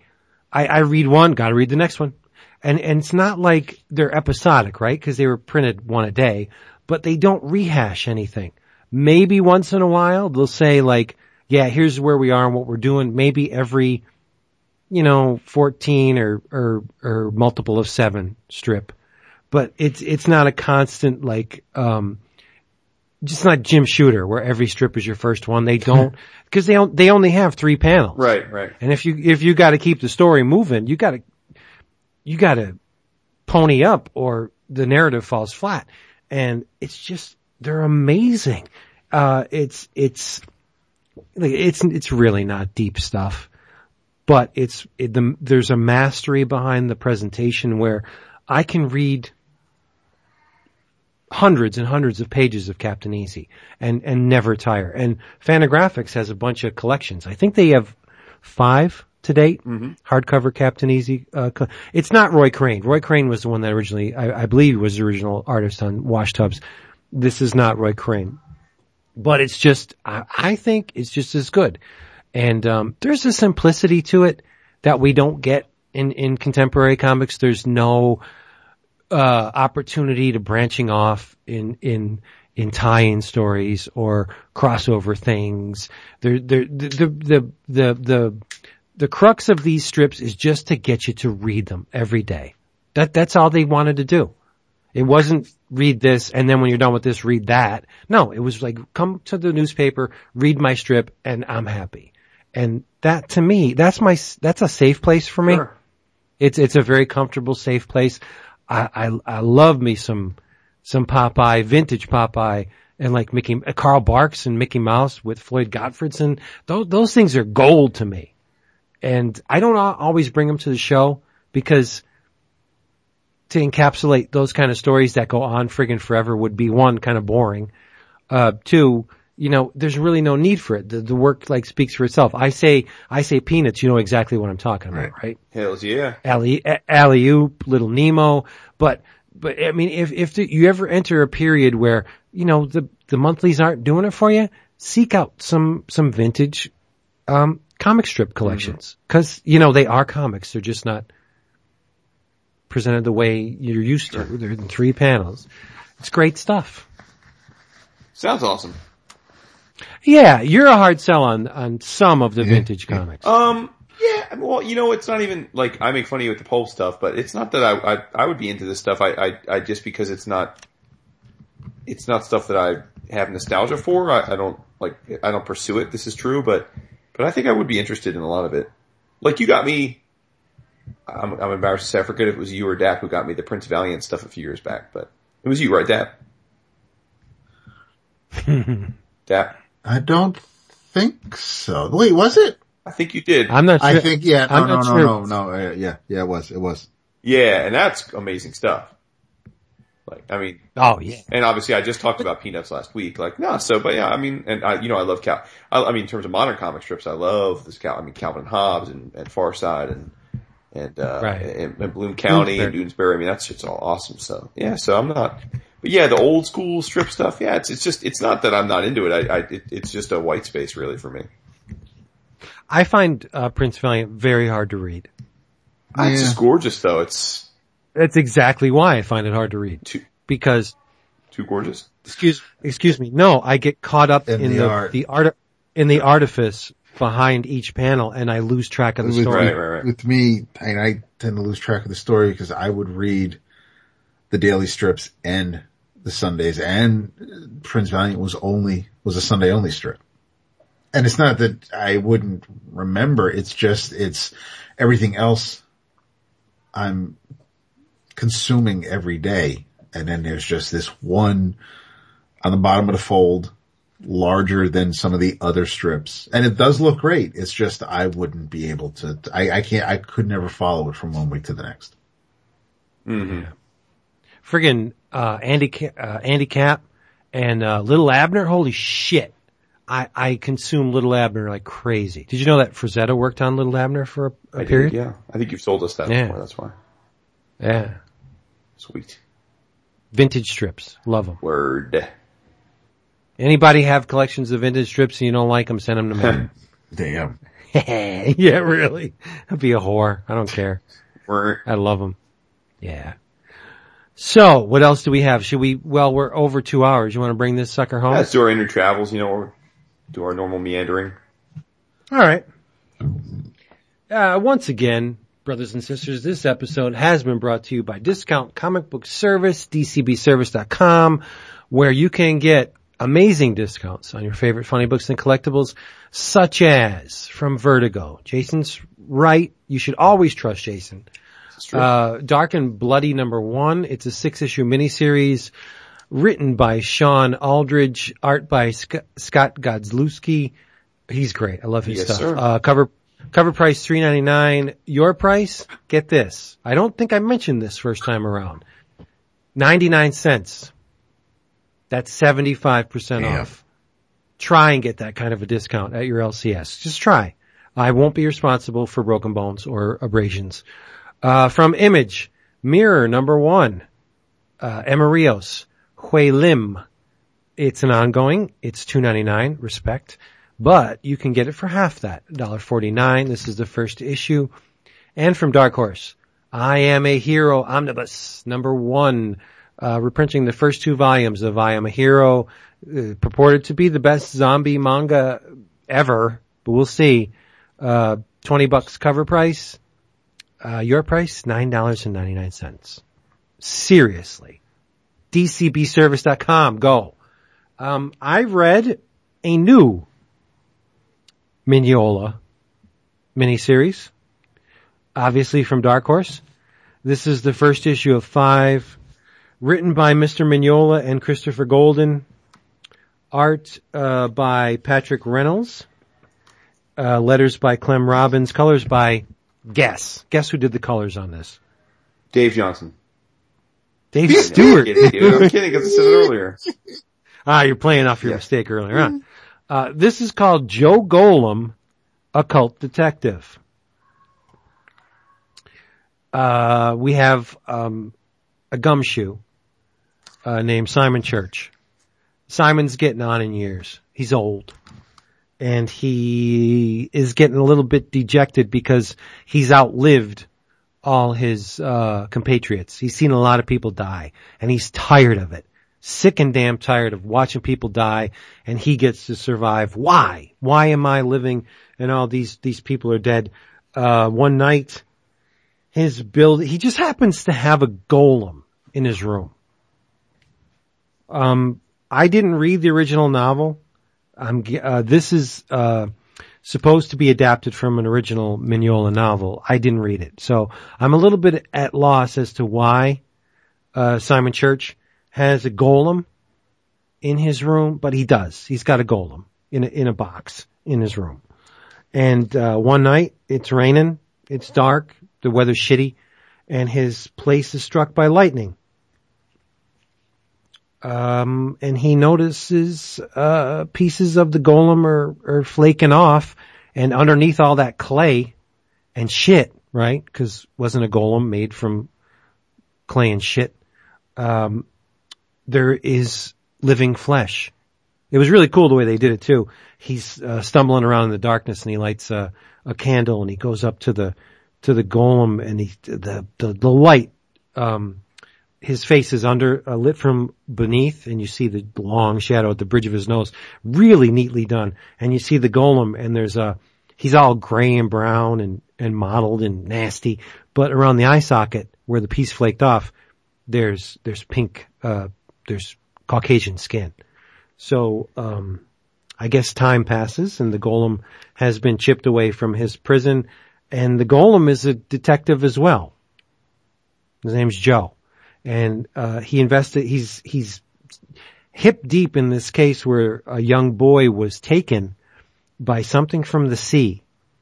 And the backdrop of this story is, for some reason, the waters of the planet have risen. And New York is mostly underwater. Manhattan. And it's they call it specifically something, the city in the sea, or city by the sea. There are witches running around stealing babies, and sea creatures stealing little children. I thought this was really good. It was a different take. It's not the Hellboy universe, but so far it has captured my interest. Mm-hmm. I want to know why New York is underwater. How did that get that way? Where did this golem come from, and why does he have a penchant for righting wrongs? I mean, you get some of it, some backstory, but it's only the first issue, so we've only scratched the surface. I think this is another Mignola winner. Nice. This character could seg well in the Hellboy universe. And I'm not current on my Hellboy, so maybe he's appeared in the Hellboy universe before. I don't know. Joe Golem, Occult Detective number 1. Very enjoyable. Damn. Yeah. Ooh, Well, in your travels, and this kind of goes back to, this is more of a thank you than in your travels, but Behemoth number 4 by, Chris Piniak and, J.K. Woodward. You, if you've ever been, dying to see me being attacked and chased by a monster, then now's your chance, because J.K. used me in the issue along with Daryl, and Murd and a few other folks. But, so there's that. That was a very late in the episode. Thank you. But definitely check it out. The 4th issue, was released this week. In your travels, as far as the non-Marvel stuff, I did read, Twilight Children number 3, which I'm not going to really get into that. I'll let Jason read the 3rd issue, and then maybe we'll discuss it, next month. But I did read the 2nd issue of Black Magic by Greg Rucka and, yes, Nicholas Scott and, Chiari Arena. That was, no nudity this time around, but it was still there was still enough there to keep you, not guessing, but keep you going. You know, you wanted, she's obviously, Rowan is not, being forthcoming as far as the events from the previous issue. But you're getting a little bit more of the people in her circle, professionally, and as far as Wiccans go. So there's Greg knows how to flesh characters out, and he's definitely doing that here.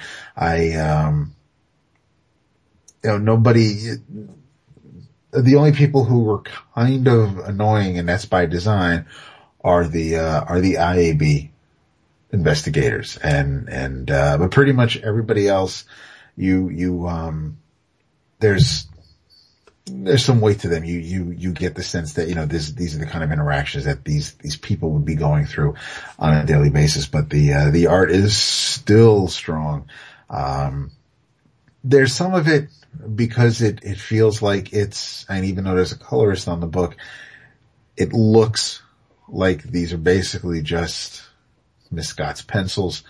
So sometimes that, it doesn't feel flat, but there's not the depth that you would get if it was fully embellished or colored, and, some of the faces kind of, blend into the clothing. It's just, I kind of have to just pay attention to what people are saying and not get so focused on the heads that the words are coming out of. But it's still a great looking book. It's still set in an area, or they fish somebody out of the water. There's just, every time I was like, you thought things might be slowing down, or there's just a lot of talking happening, and you're wondering, when things are going to pick up. Things do kind of pick up a little bit. So it's a really cool ride, and still, I may have been a little hard on the first issue based on my expectations, or just from the previous work the creators have done. But the 2nd issue, really kind of got its hooks in me, so I'm looking forward to the 3rd. I definitely recommend Black Magic for your travels. Black versus white. That was really cool. Mm-hmm. Which again gets to the whole point where, so she's just going to have a conversation with her partner, and then the other 2 detectives who are investigating the body come in, and they're like, "Oh, hey, by the way," just like the dude that they took out of the drink was, somebody connected to a previous case. So they're just, when you think like, okay, something, I'm ready for something to happen, something happens, and it's just another, it leads you down the rabbit hole a little further. But yeah, that whole black versus white thing was pretty spiffy. So and you don't know what to expect. This isn't any sort of, story that was, we're picking up where anybody left off. We're all in on the ground floor. So, I really, really like it. Yeah, I'm with you. I really enjoyed that second issue. I liked the first one, but I think the second one was got sort of, we can kind of feel the momentum building now. The engine's starting to churn full speed. Yes. Yes. In your travels, again, mentioned the Vertigo stuff. I want to shout out two of them in particular. One, shout out to our boy. We're giving him a lot of love this week. Mr. Tom King and Mr. Mitch Gerrits, Sheriff of Babylon. Dap mentioned it briefly earlier. But again, it's definitely worth your time. Set in Baghdad in 2003. Chris Henry is he's a military contractor, but he's police from Florida. And his job has basically been training the Iraqi police force. And, he ends up partnering up with a guy that's essentially the last cop in Baghdad. And, there's a lot of people pulling strings, putting them together. What are their motives? And it's just a super tightly written, book that, you know, if you're reading it, you're going to feel like it's, I don't watch Homeland, but I do often see it, in the periphery because my wife loves it. So if, you know, it's got that feel of real espionage and real intrigue and political overtone. And no surprise because, in Tom's prior life, he was, in the CIA, and in Iraq. So this is not just him imagining what it would have been like. He actually lived this life. So, very, very well done, and definitely a book that, I hope this book gets as much attention as all of Tom's superhero stuff because, I know this is a book that's a personal passion for him, and it is creator owned, so he has some loot coming his way if this goes places. And then another Vertigo book, Art Ops, which is, it's written by Sean Simon, who did the Fabulous Killjoys along with with Jared Way. But the art is by Mr. Allred, Mr. Mike Allred. It's a really fascinating premise. It's not dissimilar to the world of the Five Ghosts or the Fables in that it's a fantastical type of scenario, but it's the conceit here is, something is making famous works of art come to life. And no, it's not Vigo from Ghostbusters 2. So in the first arc, Mona Lisa escapes, and she's a fucking hell on earth. Yes. And Reggie Riot is I guess you could say he's the protagonist, but he's the head of this group whose job is to track down these escaped art characters and get them back, kind of like Ghostbusters. And, like I said, it's such a unique idea. It's nothing I've ever heard of in any other type of fiction, much less comics. And, Allred's the perfect vessel for this. And I really enjoyed the first issue. I thought it was super creative and, it just totally grabbed me out of nowhere. I had no expectations for this book going in. I tried it basically because I committed to trying all the Vertigo books, and I figured worst case I'm getting some Allred art, but, just an amazing first issue, and, the conceit is something they could have so much fun with when you think about all the all the different types of art that, you know, famous works of art that are abstract and they could have a lot of fun with this, just in all different ways. The idea reminded me of how I was excited about Proof back in the day. You know, where you could have so much fun because there's such a established lore. I mean, there's so many different ways they could go here. So, Mona Lisa is a great, okay, go ahead. Did you read the second issue yet? Mm-hmm. Yeah. Okay, I started it. I didn't get to finish it.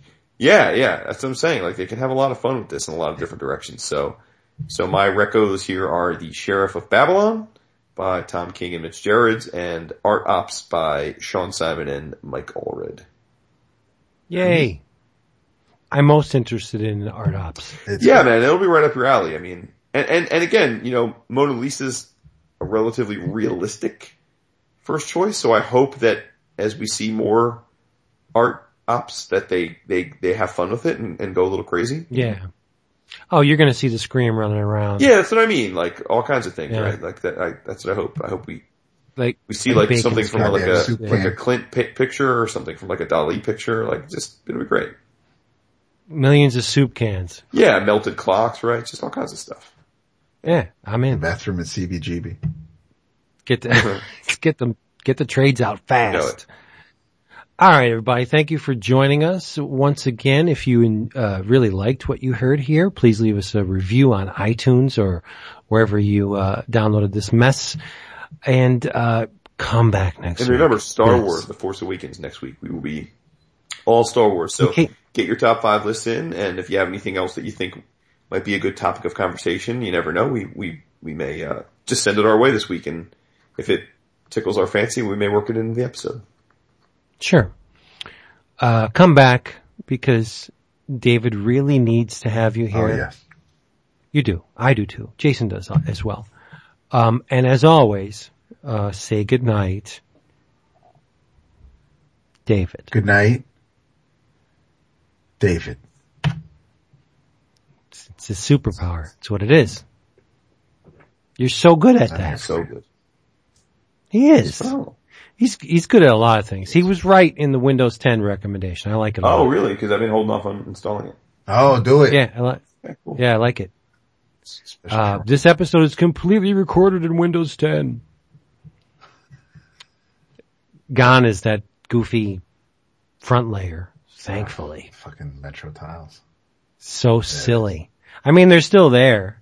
Yeah, but you they're can, buried. you can shrink that start screen. You can push that off to the side. That's You know that's what I I'm like? actually tweaking at work right now. I'm using an XML. I'm exporting the menu the way I want it to look so that it'll be across the entire campus, but unfortunately group policies is being a dick. It shows up on some of the machines, but not on some of my other test machines. So I just need to, I got till tomorrow to figure it out. Then I'm like, fuck you, I'll figure it out for the next 2 weeks. Notifications is great. Like the Action Center. I like that a lot. Yeah. It's sweet. Sweet. But, we're not a tech podcast, so we will Yes, dispense that is with done. that and just say, come back next week, because we love you. Why not? Say bye. Bye. Peace. Latest.